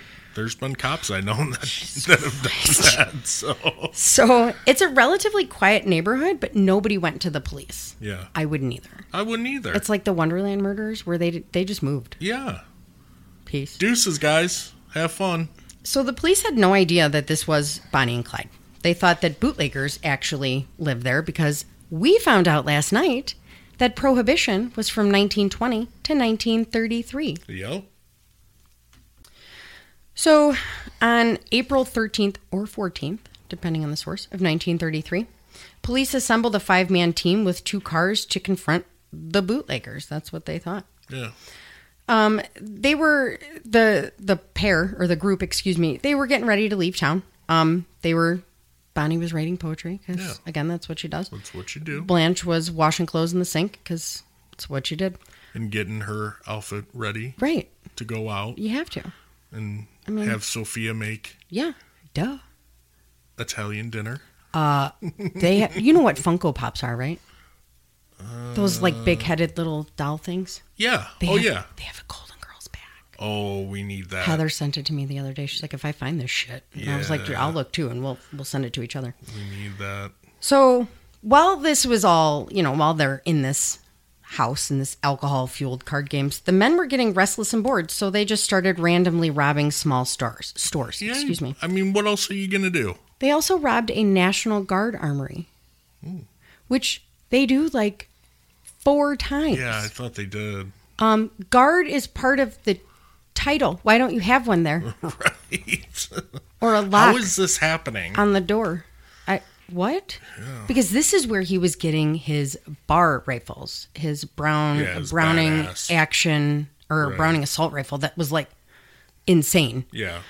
So, I want one, by the way. Do they make them? I don't think so, but I want to look for an old one. Yeah. All right. How cool would that be to have one from the 30s? Yeah, it would be cool. I'll give you that. So now the police, there's, again, 2 different variations of this. One is 2 state troopers knocked on the door. Another one is obviously this 5-man posse. They use the term posse a lot, and I don't like that word at all. We're here to get you, Sonny. They allegedly knocked and asked to look in the garage. And obviously they start shooting at them. Yeah. So they... Excuse me. Need a drink? Yeah, I do. Sorry. Take a sip. Go. So they start shooting at the police. And then Bonnie starts firing this fucking bar rifle. Yeah. She ends up... So most of the officers had to take cover behind trees. And she ends up shooting a tree and actually almost killing an officer from the splinters of the tree going into his face. Oh, really? Yeah. So she actually not took cover, but what the fuck word am I looking for now? I can't even think of it. I mean, what else is there that took shield? She I guess covered WD and Clyde so they could get to the car. They then drove back around and picked up Bonnie, and then they had to drive down the street to pick up fucking Blanche, who's running down the street chasing her goddamn dog. What the fuck? Baby, leave the dog. Yeah. I mean, I probably would leave the dog. Snowflake. Yeah, it was like Snowball or some bullshit like that. Get in the fucking car. We are busy. Right. Like, what? Shit's going on. She ain't got no shoes on. She's chasing the fucking dog. Like, Here, ma'am, they're shooting. Can we go? Can we go? So they start circulating more wanted posters, and the Bureau now deems the Barrow Gang shoot to kill. Dun, dun, dun. Surviving officers would later say... It'd be crazy if we still had that today. Wouldn't it? Oh, man. Can you imagine? Just play the fucking purge siren. Yeah. Surviving officers would later say that they only fired 14 shots combined. My dudes. Yeah. There's 5 of you. Yeah. There's 5 of you. 14? Would you throw them at them? Unless it's rifles. Mm. So Clyde... revolvers. I feel like I knew that you meant revolvers, not... Yeah. So Clyde would drive 500 miles. What? This was very normal for him. They would commit a crime, and then he would just... drive. Dude, that's a lot. Yeah, he would just drive. And we find out later that he stays around state lines because you can't go into another jurisdiction. Yeah. But he would get as far away as possible from the whole to-do. On April 27th of 1933, mortician and undertaker Dillard Darby was spotted walking into a boarding house in Ruston, Louisiana. He also left his keys in the car. Oh, boy. Why do you keep doing this? The group needed a car for an upcoming robbery, so they started to break into his car. Darby spotted them and yelled at his neighbor, Sophia Stone. Sophia! And she's like, bitch, get in, let's go. Yeah. So WD stole Darby's car and took off. Okay. Darby and Sophia gave chase in her car, but when they realized they weren't going to be able to catch WD, they turned around only to be met by Clyde with a gun. Darby was then pistol whipped. Damn. And pulled into the car. And Sophia was another kidnapping? Bonnie pulled Sophia into the car by her hair. Jesus. They drove around for a while and then decided that they liked them. Okay. So they let them go. Then they drove back around and gave them a $5 bill to get home. Hey. And Bonnie That's nice. requested that Darby make her look presentable after her death. Wow. Because he's a mortician. That's creepy. Isn't it? Yeah. Unless there's something different. Yeah, I was going to say. On May 12th of 1993. 93? I wrote 93 again. Whoops. 1933. Yeah, that's more like it. They attempted to rob a bank in Lucerne, Indiana, which I wonder if that's where the dairy shit's from. Oh, I don't know. And I'm probably not saying Lucerne right. It did not go well. It didn't work. And they ended up shooting at townspeople on the way out of town. Stop shooting at us. Yeah. They then, however, went to Minnesota and robbed a bank in Okabeny, Minnesota, getting $1,400. Not a bad I'm score. like, what the fuck color pen did I write in? I didn't. There's plastic on it. Whoops. The Bureau then released a memo regarding Bonnie, saying that she was a dangerous gunwoman who, quote, probably killed the officer in Fort Worth, Texas. Who would get this memo? I don't know. I don't know. And were they Telegram? Were they called memos then? I don't know. Bonnie's mom saw this and publicly expressed concern. Yeah. Bonnie, however, would tell her mom, quote, I love him, and I'm going to be with him until the end. When he dies, I want to die anyway. Clyde's mom was like, they're living on borrowed fucking time. Yeah, you got that right. He was very realistic about it. You got that right. So on June 10th of 1993... 33... Fuck. That's why we're married. You're trash. I'm fucking trash. I am. I know that I am. Fuck. I love you. I mean, it's okay because I can admit it, right? Yeah. Okay. So at this point, they had found WD because that fucker took off. He's like, bye, bitches. Yeah. My computer's going nuts. We have a group text for scheduling. Yeah. And my boss just texted, are we any better for tonight? And 2 other people Yeah. just blew him up. Oh, really? What are you looking at? Because the schedule says we have this, this, and this. And he's like, well, the last email I got said this. And she says, no, check it again. Because she sent it out twice yesterday. Ooh. And then she said, Jamie did a great job with the scheduling for this weekend. Ooh. And the other one said, yeah, I told her that yesterday. Oh, that's awesome. And Props to you, babe. They like me. Yeah. Because then he came over and said, yeah, good job. Thank you. Good job. He said that when he was pulling out of the garage the other day. Man. And I looked at Laura. I work with Laura. And I was like, is he drunk? Was he drinking today? Did we miss it? I was like, was that to me? And she's like, was that to you? I'm like, what the fuck just happened? What just happened? What just happened? Now I got another one. Thanks to Jamie for this weekend. Good. We got to focus now. That's right. Because I cry making the schedule. Why? I do. Why, God? And that's literally me. If you cannot find me, I am under a desk in the fetal position, crying with the schedules for December in my hands, just shaking back and forth. I love my people that pick up all the time, though. I love you guys. Thank you. So they had found WD, and they had made plans, how, I don't know, to meet up with Buck and Blanche on a bridge. Oh, jeez. Meet me at 5:15. Right. On the bridge over the 17th Creek. Right. How the fuck did you find that out? Jesus Christ. So they're running late, which, same. Got it. I feel you. Clyde's driving like a dick, probably because he can't drive with shoes on. Right. And he's speeding, and he completely misses the sign for an unfinished bridge. Ooh. It's a dark rural road in North Texas, and he smashes right through that fucking barricade at 70 miles an hour. Damn. Yeah, I didn't even know the cars could go 70 miles an hour. I didn't either. That might be a typo. I thought like 30 was the max. And like, but I'm sure it was maybe 50. Yeah. Well, so the car ends up on the roof. Yeah. Clyde and WD have scrapes and bruises. Yeah. However, Bonnie is unconscious.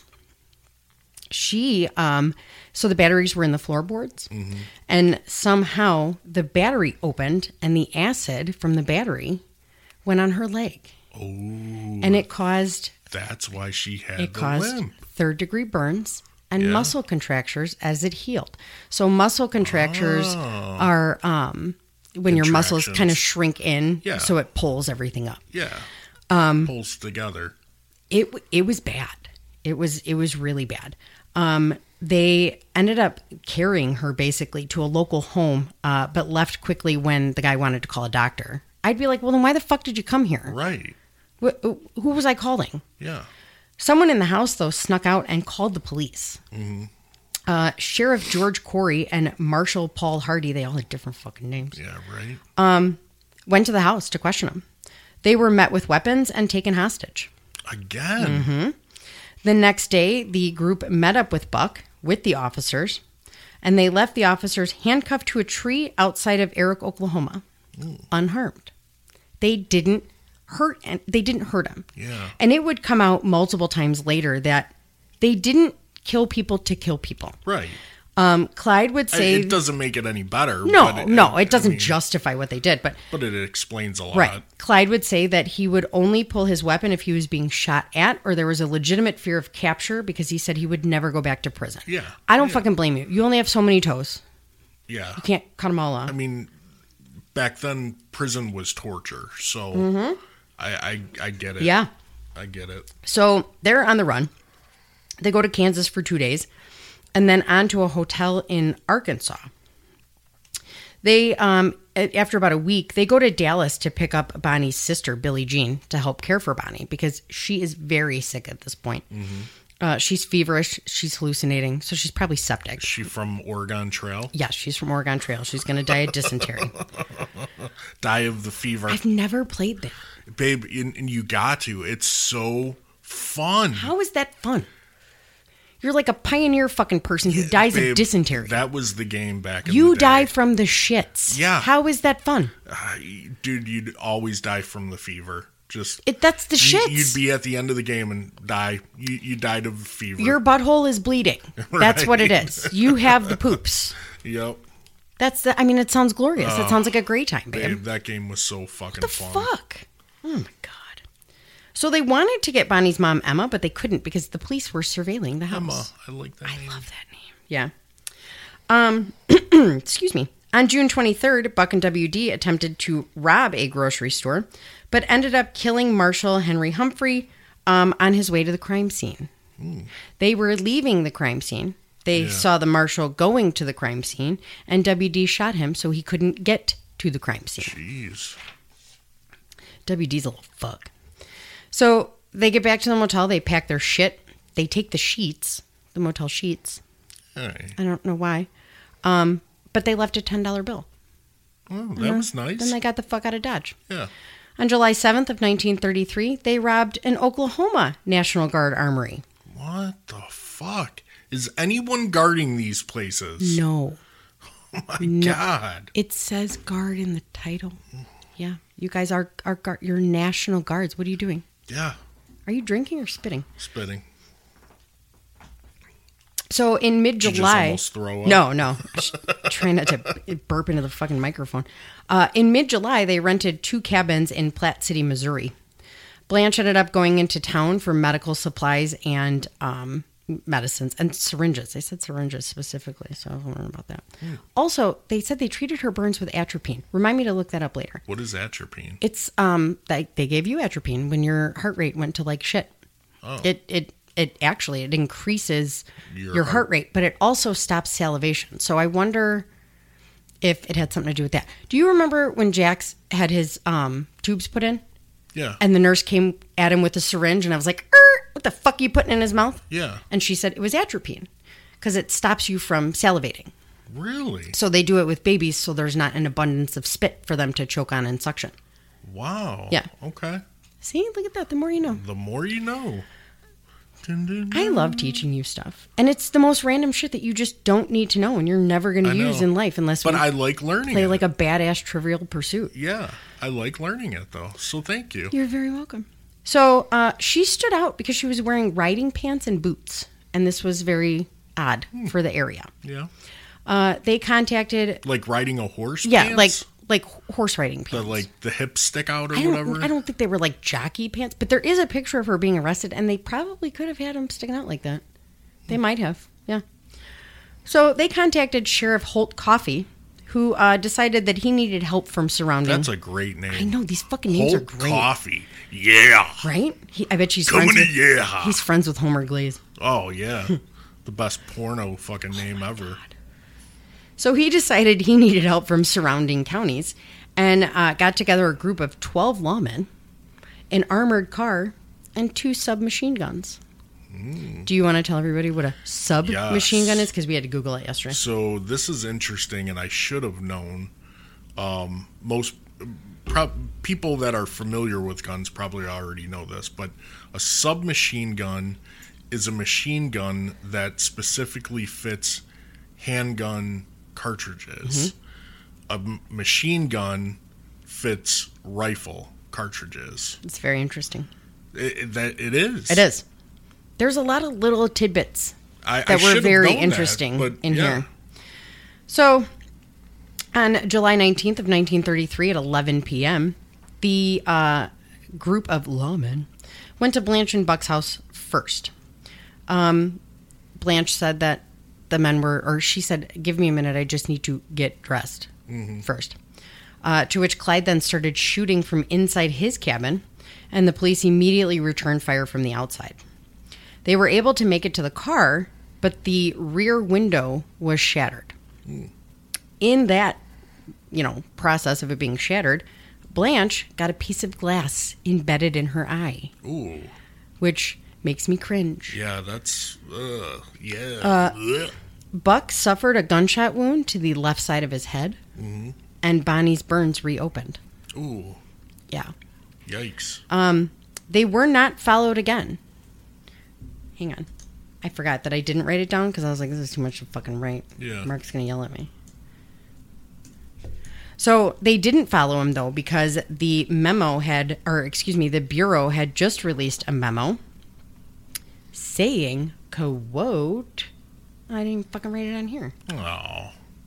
Did I? Writing a memo basically saying, if you do not have the same weapons and training on said weapons as these criminals, it is essentially suicide to attempt to combat or capture the offenders. Yeah. Because they got bar rifles. Yeah. You're throwing bullets at them with your fucking hand. Exactly. You ain't got nothing. Yep. So they didn't follow him for that reason. Yeah. So the gunshot wound to Buck's head, it ended up going in the side of his left head and out his forehead. Ooh. It was not fatal, but it essentially gave him a lobotomy because it took out the part of his brain that controls reasoning and emotion. Oh, that's insane. Isn't that crazy? Yeah. That he didn't die from that? That's crazy. Whew. On July 20th... But see, like, I laugh at the people, like, nowadays, oh, shoot him in the leg. Why'd you have to kill that person? Like, shoot him in the leg. Because sometimes people that are fucking shot, like, if they're not hit in anywhere vital, they're still gonna fucking be in the fight with you. Bonnie and Clyde both got shot in the leg during a gunfight, and it didn't stop them. Yeah. Yeah. They don't. I had a guy shot in the head who answered to his name. I had you know this. I had a witness who was shot 16 times. Yeah. And I pull up in the hospital. Hey, what's up, Cash? And you're like, what the fuck? What? Yeah. Mm-hmm. What? Yeah. It's dude. How are you alive? Dude, I said this kid's name, and he's like, yeah. I was like, what the? I legit said out loud, I was like, I thought you were dead. Yo. He's like, I got a headache. Baby, you got a hole in your head. That's why you got a fucking headache. It's insane. So, no, I'm not going to shoot you in the fucking foot. That's why police are trained to shoot in center mass. Yeah, in vital spots. Dumb-dumbs. So, Buck and WD went and stole a car. So now he's got this gunshot wound to his fucking head. Whatever. they go and steal the car. Their rationale is that the car full of bullet holes is probably going to be noticeable. Good call, guys. Yeah. Good call. On July 21st of 1933... There you go. Clyde goes into town to get medications and supplies and also gets food, and he is spotted. But this time, he doesn't just stand out. People recognize him for who he is. They contact Deputy John Love. Ooh, John Love. Who called the county sheriff for help. The county sheriff was like, fuck yeah, I'm going to get a group together. Posse up. This group consisted of vigilantes. Yes. Most of which were drunk and or drinking. We're going manhunting. And some of them brought dates. I would bring you. I am not opposed to this whatsoever. Babe, I would bring you in a heartbeat. When I read that, I was like... Let's go kill a man. I was like, fuck yes. Let's go hunting for This men. is a fucking Saturday night, dude. This is fucking fantastic. Right. You want to Light your torch and let's go. You want to be a townsperson? Fuck yes, I do. Let's We're gonna go. Get this. We're gonna get this guy. See? You're so stupid. So on July 24th of 1933 at sunup, the posse, they're all still drunk, surprised the group, or attempted to surprise the group. Bonnie saw them coming, and Clyde fired his bar weapon into the trees, trying to distract them. The drunk vigilante group immediately shot back, and WD was shot in the chest. Ooh. WD was shot a second time while getting in the car, and Clyde was shot in the shoulder. I apologize. The previous shooting, where Buck got a gunshot wound to the head, Clyde was actually shot in the chest, but his suit button deflected the bullet. Was his button made of metal? It had to have been. What the It had to fuck? have been. Yeah. Holy shit, is that crazy? Isn't that insane? Like, great aim, officer. Thank you. Yeah. So Clyde was shot in the shoulder, and this motherfucker crashed the goddamn car again. He sucks. So he crashed the car into a tree at a dead end. They fled on foot. Him, Bonnie, and WD. Now, allegedly, Buck and Blanche were ejected during this. Wow. And landed on the other side of the road where they just laid. Like, they just waited. Yeah. Like, they were waiting out the gunfire. Yeah. What I read said they flew from the car. Flew. Wee. Yeah, right? Tug and roll. WD is now shot a third time. Jeez. They are still firing. Bonnie is shot with, they said 2 pellets in the stomach. So I'm wondering if they were shooting with like buckshots. Yeah, you know, buckshots. So she can't move. She got a fucking burn to her leg. Shot in the belly. What's Clyde do? Run. He fucking runs, babe. Yeah. He fucking runs. Dude, this dude is a putz. He runs. WD, who shot 3 times, goes and picks up Bonnie and runs with her and hides her in the brush under a bush. But she's in love under a with- bridge. Sorry. Dude, come on. Yeah. Fuckface ran again. Again, trying to go get a car. Of course. Yeah. Which He's getting the fuck out of there. he ended up getting met by police. So they went a different route, walked through cornfields where WD carried her. Clyde, man up. Man the fuck up, Jesus. dude. The pictures of her, she was like 4.5 pounds. Right? Honey, get on my back. I will carry you. Yeah. Jesus fuck. So eventually, they found a farm and stole a car from a farmer and his 19-year-old son. They brandished a weapon that was empty, but these guys didn't know it. And they're like, here, take the car. Do you want us to drive you? Buck and Blanche were inevitably discovered under this log that they were hiding under. And before Buck had a chance to shoot them, he was shot by the local dentist.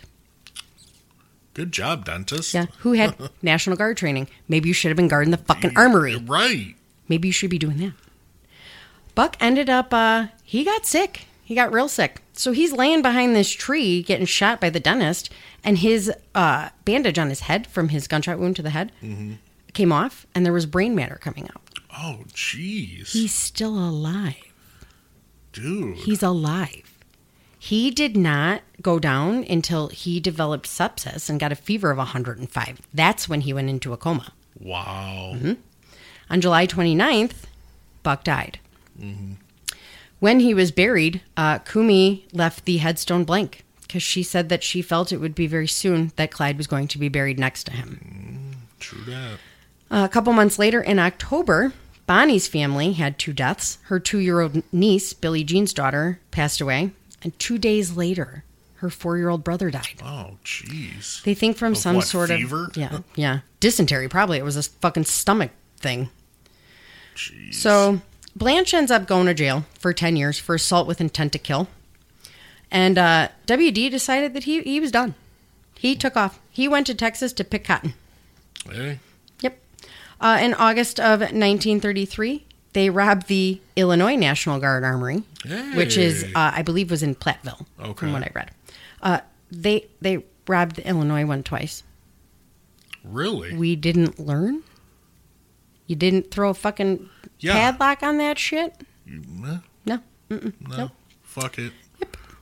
Why guard it? Yeah. Who cares? In November of 1933, police learned of WD's connection to Bonnie and Clyde by a tip, and they arrested him, and he sang like a motherfucking canary.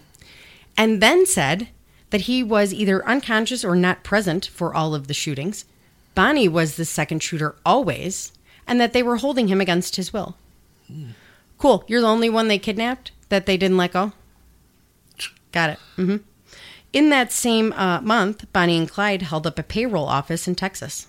Really? On November 21st of 1933, the couple met up with the Barrow family for Kumi's 59th birthday. At this point, Ted Hinton, which is her former customer, had become the lead detective in the case and was told to, quote, pull out all the stops.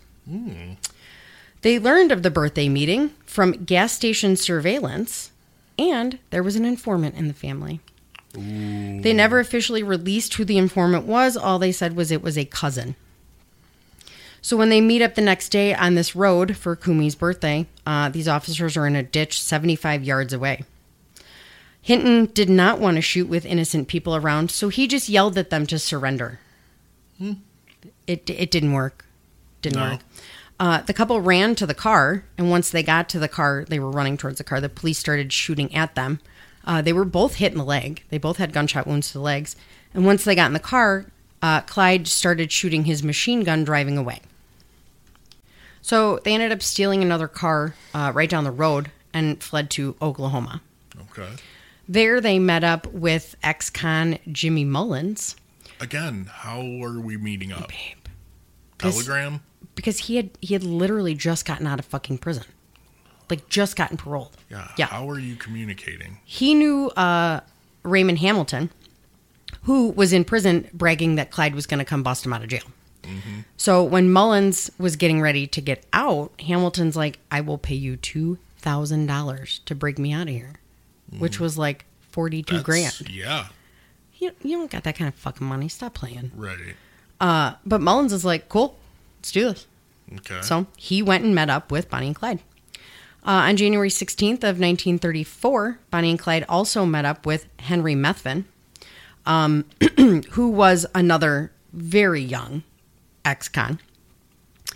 They used inner tubes to hide weapons near the prison to shoot the guards. Okay. Yeah. Excuse me. Just a random inner tube. Like, I would imagine, like, 'cause car tires back then had inner tubes, didn't they? Oh, yeah. I guess so.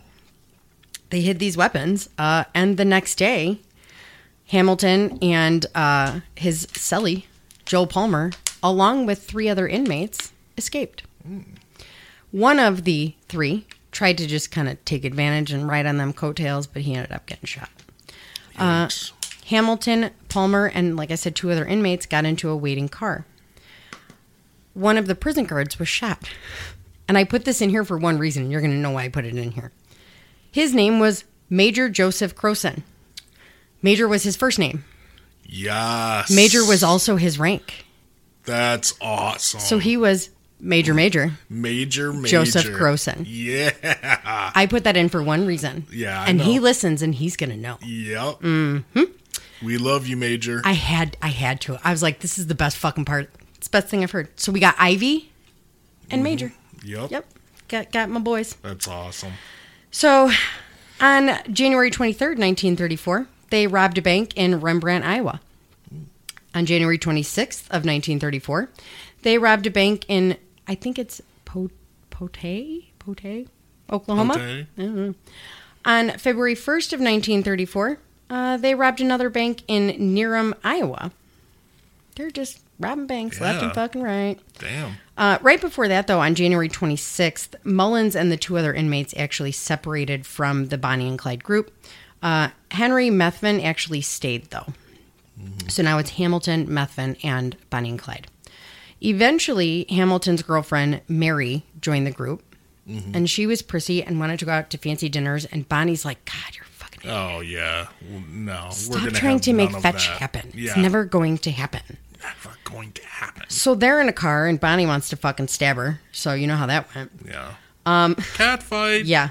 On February 20th of 1934, they robbed another National Guard armory in Texas. My God. I know. Guard the fucking National Guard. Guys, what are you doing? Right.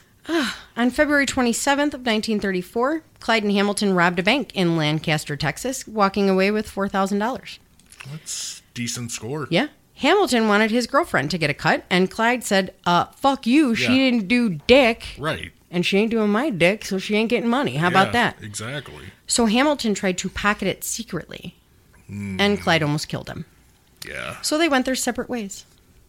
Again, Methvin stayed with Bonnie and Clyde. Hamilton, though, was eventually arrested again and sent to Dallas County Jail, where he blamed the entire rift on Bonnie, saying it was Bonnie that wanted a cut. Oh, wow. Bonnie drove the car, bitch. She should get the money. Yeah. Fucking Mary poof in her hair. Right. Go to dinner. Baby, you live in a car. Yeah, exactly. What are you going for here? Yep. So now, this is where Kevin Costner comes in. Not Kevin Costner. Yeah, the movie about Bonnie and Clyde on Netflix is The Highwaymen, not The Lawmen, like I was saying. No. But it's excellent if you haven't seen it. For the most part, it's accurate. There are some parts that are exaggerated. The situations are very accurate. Yeah. The people involved are... Yeah.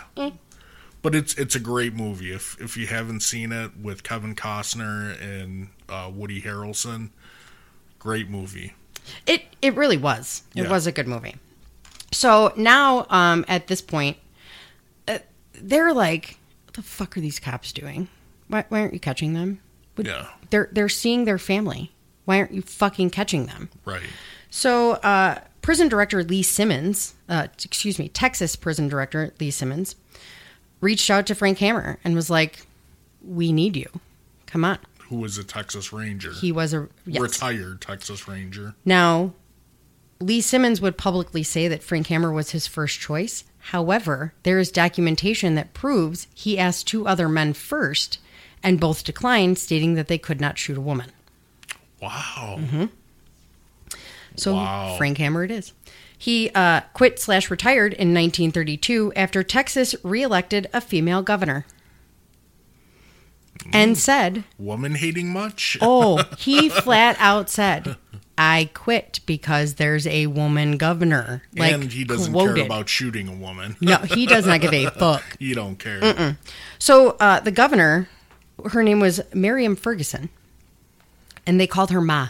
Yeah. Which I love. Yeah, and they do that in the movie. Oh, they do? Yeah. I don't think I noticed that. So she was elected in 1925 and then again in 1933. Her first election came after her husband, James Ferguson, who they called Pa, was impeached. Oh. Yeah. Whoops. Whoops. Frank Hammer was not the only person to leave when she was reelected. 40 Texas Rangers quit. Wow. Mm-hmm. Is that why they... He-Man Woman Hating Club. Is that why they kind of like went under for a little bit? Probably. Mm-hmm. Yeah. Wow. They did not like women. So now, at this point, arrest warrants are officially coming out. Bonnie is listed on the arrest warrants, and an historian states, quote, for the first time, Bonnie was seen as a killer, actually pulling the trigger just like Clyde. Whatever chance she had for clemency has just been reduced. So, I was going to talk about Frank Hammer, but that's okay. On February 10th of 1934, Frank Hammer officially started. Wow. From then until the end of the month, he traveled 1,397 miles following leads. Oh, my God. Through Texas, Oklahoma, Louisiana, and Arkansas. He lived in his car, essentially, and always seemed to be a town or two behind. Yeah. On February 13th of 1934, through the end of March, Clyde and Bonnie visited their homes, both his and hers, 8 times. Jesus. And the cops were watching her mom's house. That's... Wow. Yeah. That's crazy. Which, fuck, guys, come on. The last visit was... Your stakeouts suck. Yeah. Was on Easter Sunday, April 1st of 1934, where Bonnie gave her mom a white rabbit named Sonny Boy. Hey. And she Sonny would purposely leave the rabbit on the porch so the cops could off. see that Yeah. they had fucking been there. Fuck you guys. Yeah. So after that last visit, they were driving through Grapevine, Texas, and they pulled over because Clyde was fucking exhausted. So he told Methvin to watch so him and Bonnie could sleep for a little while. Around 3:30 p.m., 2 state motorcycle officers spotted the car and stopped to check on them to see if they were okay. Now, Methvin saw them coming, woke up Clyde, and said, "We should just take them." Yeah. Well, they had different ideas. Clyde wanted to kidnap them. Yeah. Methvin shot him Oh. immediately. Okay. They both died on the scene. Their names were Edward Wheeler and H.D. Murphy. And H.D. Murphy, it was his very first day on patrol. Jeez. Yeah. So there were multiple witnesses, actually. One witness said that there were 2 men, and the shorter of the 2, which would have been Methvin, went up to one of the officers, rolled them over with his foot, and shot him point blank in the chest. Jeez. Other witnesses said that it was a man and a woman, probably because of the size of Methvin, and said that the woman went up to the other officer and rolled him over with her foot and shot him point blank in the chest. Yeah. So we don't know who did it. We'll never know who did it. Methvin at one point said that it was him and then recanted. So on February 27th, they robbed a bank in Lancaster, Texas. And by April 6th of 1934, they were in Oklahoma. They were sleeping in the car on the side of the road because it was stuck in the mud. Yeah. And passerbys called Constable Calvin Campbell and Chief Piercy Boyd. This is in Commerce, Oklahoma. Okay. When the officers got there, they saw weapons in the car and immediately pulled out their weapons, and there was a shootout. Campbell was killed, and Boyd was shot and then taken hostage. However, Bonnie cleaned and bandaged Boyd's wounds, and then they drove him all the way to Kansas, stopping only once for food. They did release Boyd near Fort Scott, Kansas, at around midnight. They told him that he could talk to the police and tell them whatever he wanted to, as long as he told the truth. Yeah. Bonnie requested that he tell them that she does not smoke cigars. That's it. There's an infamous picture of her with a cigar in her mouth, and Yeah. that's it. She wanted people to know that she did not smoke cigars. Wow. Okay. It's a badass picture, dude. It is a badass Roll picture. with it. Yep. So, on April 8th of 1934, police found Bonnie and Clyde's car abandoned. On April 16th, they robbed a bank in Stewart, Iowa. So around this time, they put a Barrow family, the Bureau and the Texas police put a Barrow family member on the payroll as an informant, and they started arresting family members. Wow. So they were arresting Hamilton's family members too. Mm-hmm. They held them for 2 weeks. Wow. And they got nothing. Couldn't do shit. They ended up arresting Bonnie's sister twice. Mm-hmm. And then at the end of April, they were visiting again, Kumi. Now the phones are tapped. You could tap a phone back then. I didn't know. I didn't either. But she was on the phone saying that she had a big pot of beans and cornbread on the table. And that was code for Bonnie and Clyde were coming to visit. Wow. Around this time, Methvin's parents met with police. And they were told by Lee Simmons that their son's record would be wiped clean if they helped set up Bonnie and Clyde. Mm-hmm. They got this deal in writing. Oh, really? After it was given to them in writing, Lee Simmons said, so I can do it here, but like whatever he did in other states, I can't do shit about. So thanks for nothing. Thanks for thanks. And we just fucked your son. Wow. Yeah. On May 10th of 1934, Kumi is brought in. And it said that they took her from the Barrow family gas station. I wonder if they owned a gas station. I didn't look too far into it, to be honest with you. I think they did. They did in the movie, too. Okay. So they didn't just bring her into the station, though. They drove her 100 miles away to Tyler, Texas. Wow. Okay. They kept her. She did not get a phone call. She did not get to talk to anybody. She didn't get to do shit. Yeah. They're asking her questions, and she's like, I don't know. And then publicly says, do they really think a mom's going to rat her son out? Right. Fuck you, I wouldn't rat my son out. Yeah, I wouldn't either. Whatever. Methvin's dad his name is Henry, tells him of the plan. So on May 21st, he tells his parents he's going to try and separate from Bonnie and Clyde because he knows they're trying to set him up. So now Hammer, he gets his own posse. So he decides they're going to go out there and they're going to obviously set him up. Now, Methvin's parents' house had been flagged by Clyde as a safe house. As like a base. Yeah. You know how like when your parents are like, okay, if you get lost, go to the water tower. Yeah. Right. Yeah. Right. So that's a rendezvous point. Right. So that's where they had met.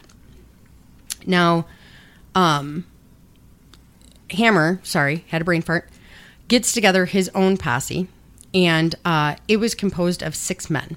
Texas officers, Hammer, obviously, Ted Hinton, Elkhorn, and Galt, I believe, and Louisiana officers Henderson Jordan and Prentice Morrill Oakley. Motherfucker with these names, man. So crazy. On May 21st, they go into town. Clyde sends Methvin into town to get food around 9 a.m. When he doesn't come back, Bonnie and Clyde are like, what the fuck, dude? Yeah. Well, Methvin had stolen a car and drove to his brother's house and was hiding out there. So Bonnie and Clyde went to his parents' house, and they were told by Ivy, he's not here, but he's going to be here at 9:15 tomorrow morning. Why the fuck did you not go, wait a minute? Yeah. He don't wear a watch. Like, what? What? He never goes by time ever. It's like the people on intervention not knowing they're on fucking intervention. How do you not know? Babe. And then when they pull in their room, they're like, I knew this was intervention. Exactly. No, you fucking didn't. Right. You liar. You did not. Shit. Cracks me up. So, Hammer's plan was to stop Bonnie and Clyde on the way into Methvin's parents' house. Mm-hmm. They were afraid, though, that because Clyde drives like a fucking dick, they would be going at too fast of a rate of speed for them to catch. Right. So, in their official report, it says that they persuaded Methvin to position his truck on the shoulder of the road to make it appear that he was having car trouble. Because Clyde would stop. Why wouldn't he stop? Yeah. This would put the vehicle close enough to the posse's position that they could shoot him. So they're hiding all night. They end up getting in place by 9 p.m., and they waited through the whole of the next day, May 22nd, with no sign of them. Yeah. Then all of a sudden, they see the car coming. It's coming down the street. One of them, Oakley, got a little fucking trigger happy. Yeah. And it is said that he fired before given the official order to do so. That shot is believed to have hit Clyde in the head, right behind the ear, possibly severing his spinal cord and killing him instantly. Damn. Yeah. It's a good shot. Yeah. Ted Hinton said that he heard a primal scream come out of Bonnie, which I've heard that scream. It's awful. Oh, yeah. And then it was immediately silent. The officers fired approximately 130 rounds. Wow. Emptying each of their weapons into the car. Wow. Are you ready? Yeah. So according to the statement, quote, each of us 6 officers had a shotgun and an automatic rifle and pistols. We opened fire with the automatic rifles. They were emptied before the car got even with us. Then we used shotguns. There was smoke coming from the car, and it looked like it was on fire. After shooting the shotguns, we emptied the pistols at the car. Wow. Which had passed us and ran into a ditch about 50 yards down the road. It almost turned over. We kept shooting at the car even after it stopped. We weren't taking any chances. Damn, they ain't playing. No. Now, Gator don't play. It's alleged that the whole shootout was filmed. However, they admit that they have actual film footage taken immediately after the ambush. So a reporter was Well, paid. it says one of the deputies did it, but it came out later that, yes, there was a reporter on scene with a fucking camera. Yeah. So it showed 112 bullet holes in the vehicle. Cops definitely paid him. The official report by Coroner J.L. Wade listed 17 entrance wounds on Barrow's body. So double that, because it's got to come out. Most of them came out. Yep. And 26 entrance wounds on Bonnie. Jeez. That included several headshots for each, including, obviously, the one that killed Clyde.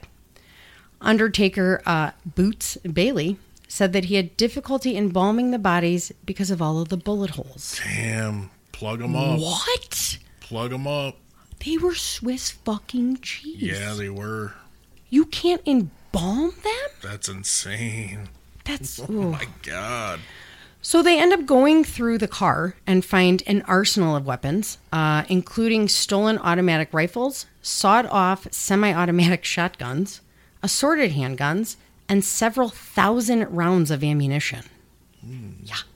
They also found 15 sets of license plates from various states and his saxophone with sheet music. Hey, the sax. The funniest thing that I've ever heard is Hammer said, quote, "I hate to bust the cap on a woman."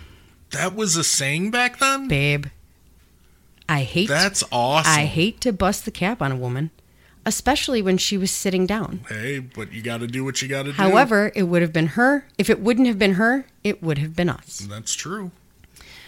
Word of this shooting spread around pretty quick, and people started showing up. Mm-hmm. The population of the town went from 2,000 to 12,000. Wow. The price of a bottle of beer doubled. Yeah. I mean, fuck yeah, you make money. Right. People were showing up at the scene, taking stuff. One woman reached into the car and cut off a lock of Bonnie's hair. Jeez. And pieces of her dress, which she sold. Probably made a fortune Oh, off I'm sure of it. she did. They also caught a man trying to cut off Clyde's trigger finger. And they caught another man trying to cut off his ear. Oh, my God. What are you going to do with a fucking ear? Hey, whatever you could get. Babe. So they towed the car with the bodies in it Yeah, yeah. to the Conger furniture store and funeral parlor. Hey, you need a casket and a couch? Right, which was in downtown Arcadia, Louisiana. It apparently was common then for furniture stores and undertakers to share the same space. What? That's interesting. What? Okay, Why? sure. So Henry Barrow came and identified his son's body, then sat weeping in a rocking chair in the furniture section. Oh, that's actually kind of sad. That's fucking heartbreaking. Yeah. So, remember Darby and Sophia? Yeah. Yeah, well, guess where they were shot? Louisiana. Mm-hmm. He's the Undertaker. She No fucking predicted kidding. it. Bonnie predicted it when she said, "Make me look pretty." Oh, that's crazy. So he was an Undertaker at the McClure. Thank you. Funeral parlor. Sophia Stone was a home demonstration agent. They were brought to Arcadia to identify the bodies. Really? They were the closest, apparently. Wow. Yeah. Okay. So she predicted it. Darby did assist the funeral director in embalming Bonnie. Yeah. So Bonnie and Clyde wished to be buried side by side, but Bonnie's family said, fuck and no. Which, at this point... Who cares? Yeah. They couldn't even get her home. More than 20,000 people attended her funeral, and her family had difficulty reaching the gravesite.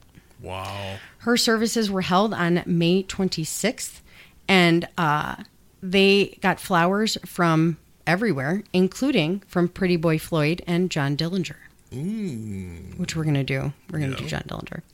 However, the largest floral tribute was sent by a group of Dallas City newsboys because the sudden end of Bonnie and Clyde sold 500,000 newspapers in Dallas alone. Holy shit.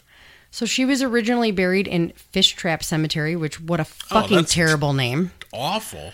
However, she was exhumed in 1945 and reburied in Crown Hill Cemetery in Dallas. Clyde's private funeral was held at sunset on May 25th. He was buried in Western Heights Cemetery in Dallas next to his brother. They share a single granite marker with their names on it and an epitaph selected by Clyde prior to death that just said, "Gone but not forgotten." Yep, true. So now some laws changed here because of these guys. The American National Insurance Company of Galveston, Texas, actually paid the life insurance policies of Bonnie and Clyde in full to the families. Oh, that's insane. Since then, the That policy ain't gonna happen nowadays. Since then, the policy of payouts has changed to exclude payouts in cases of deaths caused by any criminal act by the insured. Yep. Which you have to tell them that, don't you? Yes, or known gang member. Isn't that crazy? So, the 6 men of the posse got the reward money. I mean, okay. I guess they found them. They should. I mean, who else would get it? Yeah. So, the sheriff had actually promised them that it would be $26,000 each. But most of the organizations that had actually pledged reward funds reneged on their pledges. So the guys walked away with about $200 each. That sucks. By the summer of 1934, new federal statutes made bank robbery and kidnapping federal offenses. Yep. The growing coordination of local authorities by the FBI, plus two-way radios and police cars, combined, they were trying to make it more difficult to carry out crimes such as robberies and murders. Yep. Now, the other thing that baffles me too, at one point, several states, Oklahoma, Kansas, and Arkansas, had actually spread word, I don't know how, to the surrounding states to keep an eye out for people buying medical supplies. Really? So how would they get that out? Telegram? I mean, I don't know. Excuse me. Remember the one case we did where, they were on the wrong fucking band. Yeah. And they didn't know about it. Right. So, yeah, I don't know. That's crazy. I don't know. Radio? Yeah. I don't know. So now Bonnie has a niece. It's her last surviving relative, and she is currently campaigning to have her aunt buried next to Clyde. Yeah, you might as well. Just fucking let him do it. Ugh. So the death car is it's on display. That's awesome. Yeah. I want to go see it. It's on display at I had it before. It's at a casino in Nevada. Vegas, isn't it? No, it's right outside. Well, it's been to a couple different casinos. First, it was at Prim Valley Resort and Casino in Prim, Nevada, and now it's at Whiskey Pete's. Cool name. Yeah, right? Fuck. In February of 1935, Dallas and federal authorities arrested and tried 20 family members of Bonnie and Clyde for aiding and abetting. Aiding and abetting. This became known as the, quote, harboring trial, and all 20 either pleaded guilty or were found guilty. Wow. Both of their mothers I did not know that. Were jailed for 30 days. Really? Raymond Hamilton's brother received 2 years. And Clyde's teenage sister Marie served an hour. Which, okay. Yeah. Blanche ended up permanently blind in her left eye, even after multiple surgeries. She would write numerous memoirs about their time out on the road. Really? God damn it. Spam risk. So, Warren Beatty approached her to purchase the rights to her name. Really? To use in the 1967 film Bonnie and Clyde. Yeah. She agreed to the original script. However, she objected to her characterization by Estelle Parsons, who was the actress in the final film, describing the actress's Academy Award-winning portrayal of her as a, quote, screaming horse's ass. That's awesome. She did remarry. Her husband actually died of cancer, unfortunately. He was a taxi cab driver and a beautician. Hey. Yeah. She maintained a friendship with Warren Beatty until she died of cancer at age 77 in 1988. Yeah. Most of the men that escaped with Bonnie and Clyde were captured and resentenced, obviously. Jones ended up being convicted, ended up being convicted of the murder of Doyle Johnson and served a lenient sentence of 15 years. He gave an interview to Playboy in 1967 in regards to the movie, saying that in reality, it had not been that glamorous. Wow. He was killed on August 4th of 1974 by a jealous boyfriend. Whoa. Not of a woman he was dating, but of a woman he was trying to help. Wow. Methvin was ultimately convicted in Oklahoma of the 1934 murder of Constable Campbell in Commerce. He was paroled in 1942 and killed by a train in 1948. Yikes. He fell asleep drunk on the tracks. Well, that sucks. Some speculate that he was pushed. Yeah, His father, believe yeah, that. his father Ivy was killed in a hit and run accident in 1946. Damn. Yeah, that's really sad. So that is that's Bonnie and Clyde. Wow. Hammer lived till he was 71. Died of poor health, obviously, because cops. Yeah. So, our lifestyle. yep. Wow, that was good, babe. Yeah. That was really good. That's Bonnie and Clyde. Some interesting stuff in there that I had no clue. Yeah. Wow. It was. Yeah, that's the thing. They're glamorized and they're idolized, and I mean, guys, they were shitting in the woods eating hot dogs. Yeah. Like, because it got to the point they couldn't get a hotel room because it wasn't safe. They were Right. once. So the pictures of them, once it hit the front page news, oh fuck, because the cop. I think I skipped this part. The cops ended up. They got the film from the Joplin house, the hideout, and they could only develop it at the newspaper building. So the newspaper was like, we'll develop it, but we're fucking taking them. Yeah. So they had a poem written by Bonnie and all of these pictures, and they just sent them the fuck out everywhere. So they became front page news. Everybody recognized them. Yeah. So they couldn't go anywhere. So it wasn't this glamorous life. Right. Which was probably why when fucking Hamilton's girlfriend's like, I'm going to go to dinner, Bonnie's like, you're a fucking twit. Right. Like, we can't. You Right. dum-dum. Yeah. So, yeah. Wow, that was good. That was good. That is Bonnie and Some Clyde. interesting stuff in there. Good history lesson. Yeah. It was So, good. It was yeah. very, very interesting, I will say. Well, I hope you guys enjoyed it. Patreons, we love you. Yes. And by the way, Oh, yeah. Patreons who are having issues. It is a Patreon issue. It is not specific to our page. Multiple pages are having issues. I have reached out to Patreon. I'm being told that they are working on it. It is an inside issue. Hopefully it gets resolved quickly. Yeah. For those of you that cannot get the last episode, I believe it was 69. If you let me know, I know there's a couple of you. I'm going to try and send you guys the link to the episode outside of Patreon. Right. So you guys can actually listen to it. I can send it Facebook Messenger. I can send it text. I mean, however you guys want. I'm going to try and get it sent out to you guys so you can listen to it until Patreon gets Right. this all resolved. Just message Jamie through Yeah. Patreon. Yeah, So that part should be working. Yeah. So, But everyone, thank you guys so much. Please spread the word. Please give us a 5-star rating. If not, tell us why. but don't be mean. Don't be mean, please. I get my feelings hurt. Right. But we hope you enjoyed this. And next episode, We're doing a freebie. Yeah, we're doing a freebie. It'll be a Chicago serial killer. Yeah. And then we're doing And then, Adnan Saeed. yes, for our Patreon episode. So, thank you guys again. Please spread the word, and we will be talking to you soon. Bye. Bye.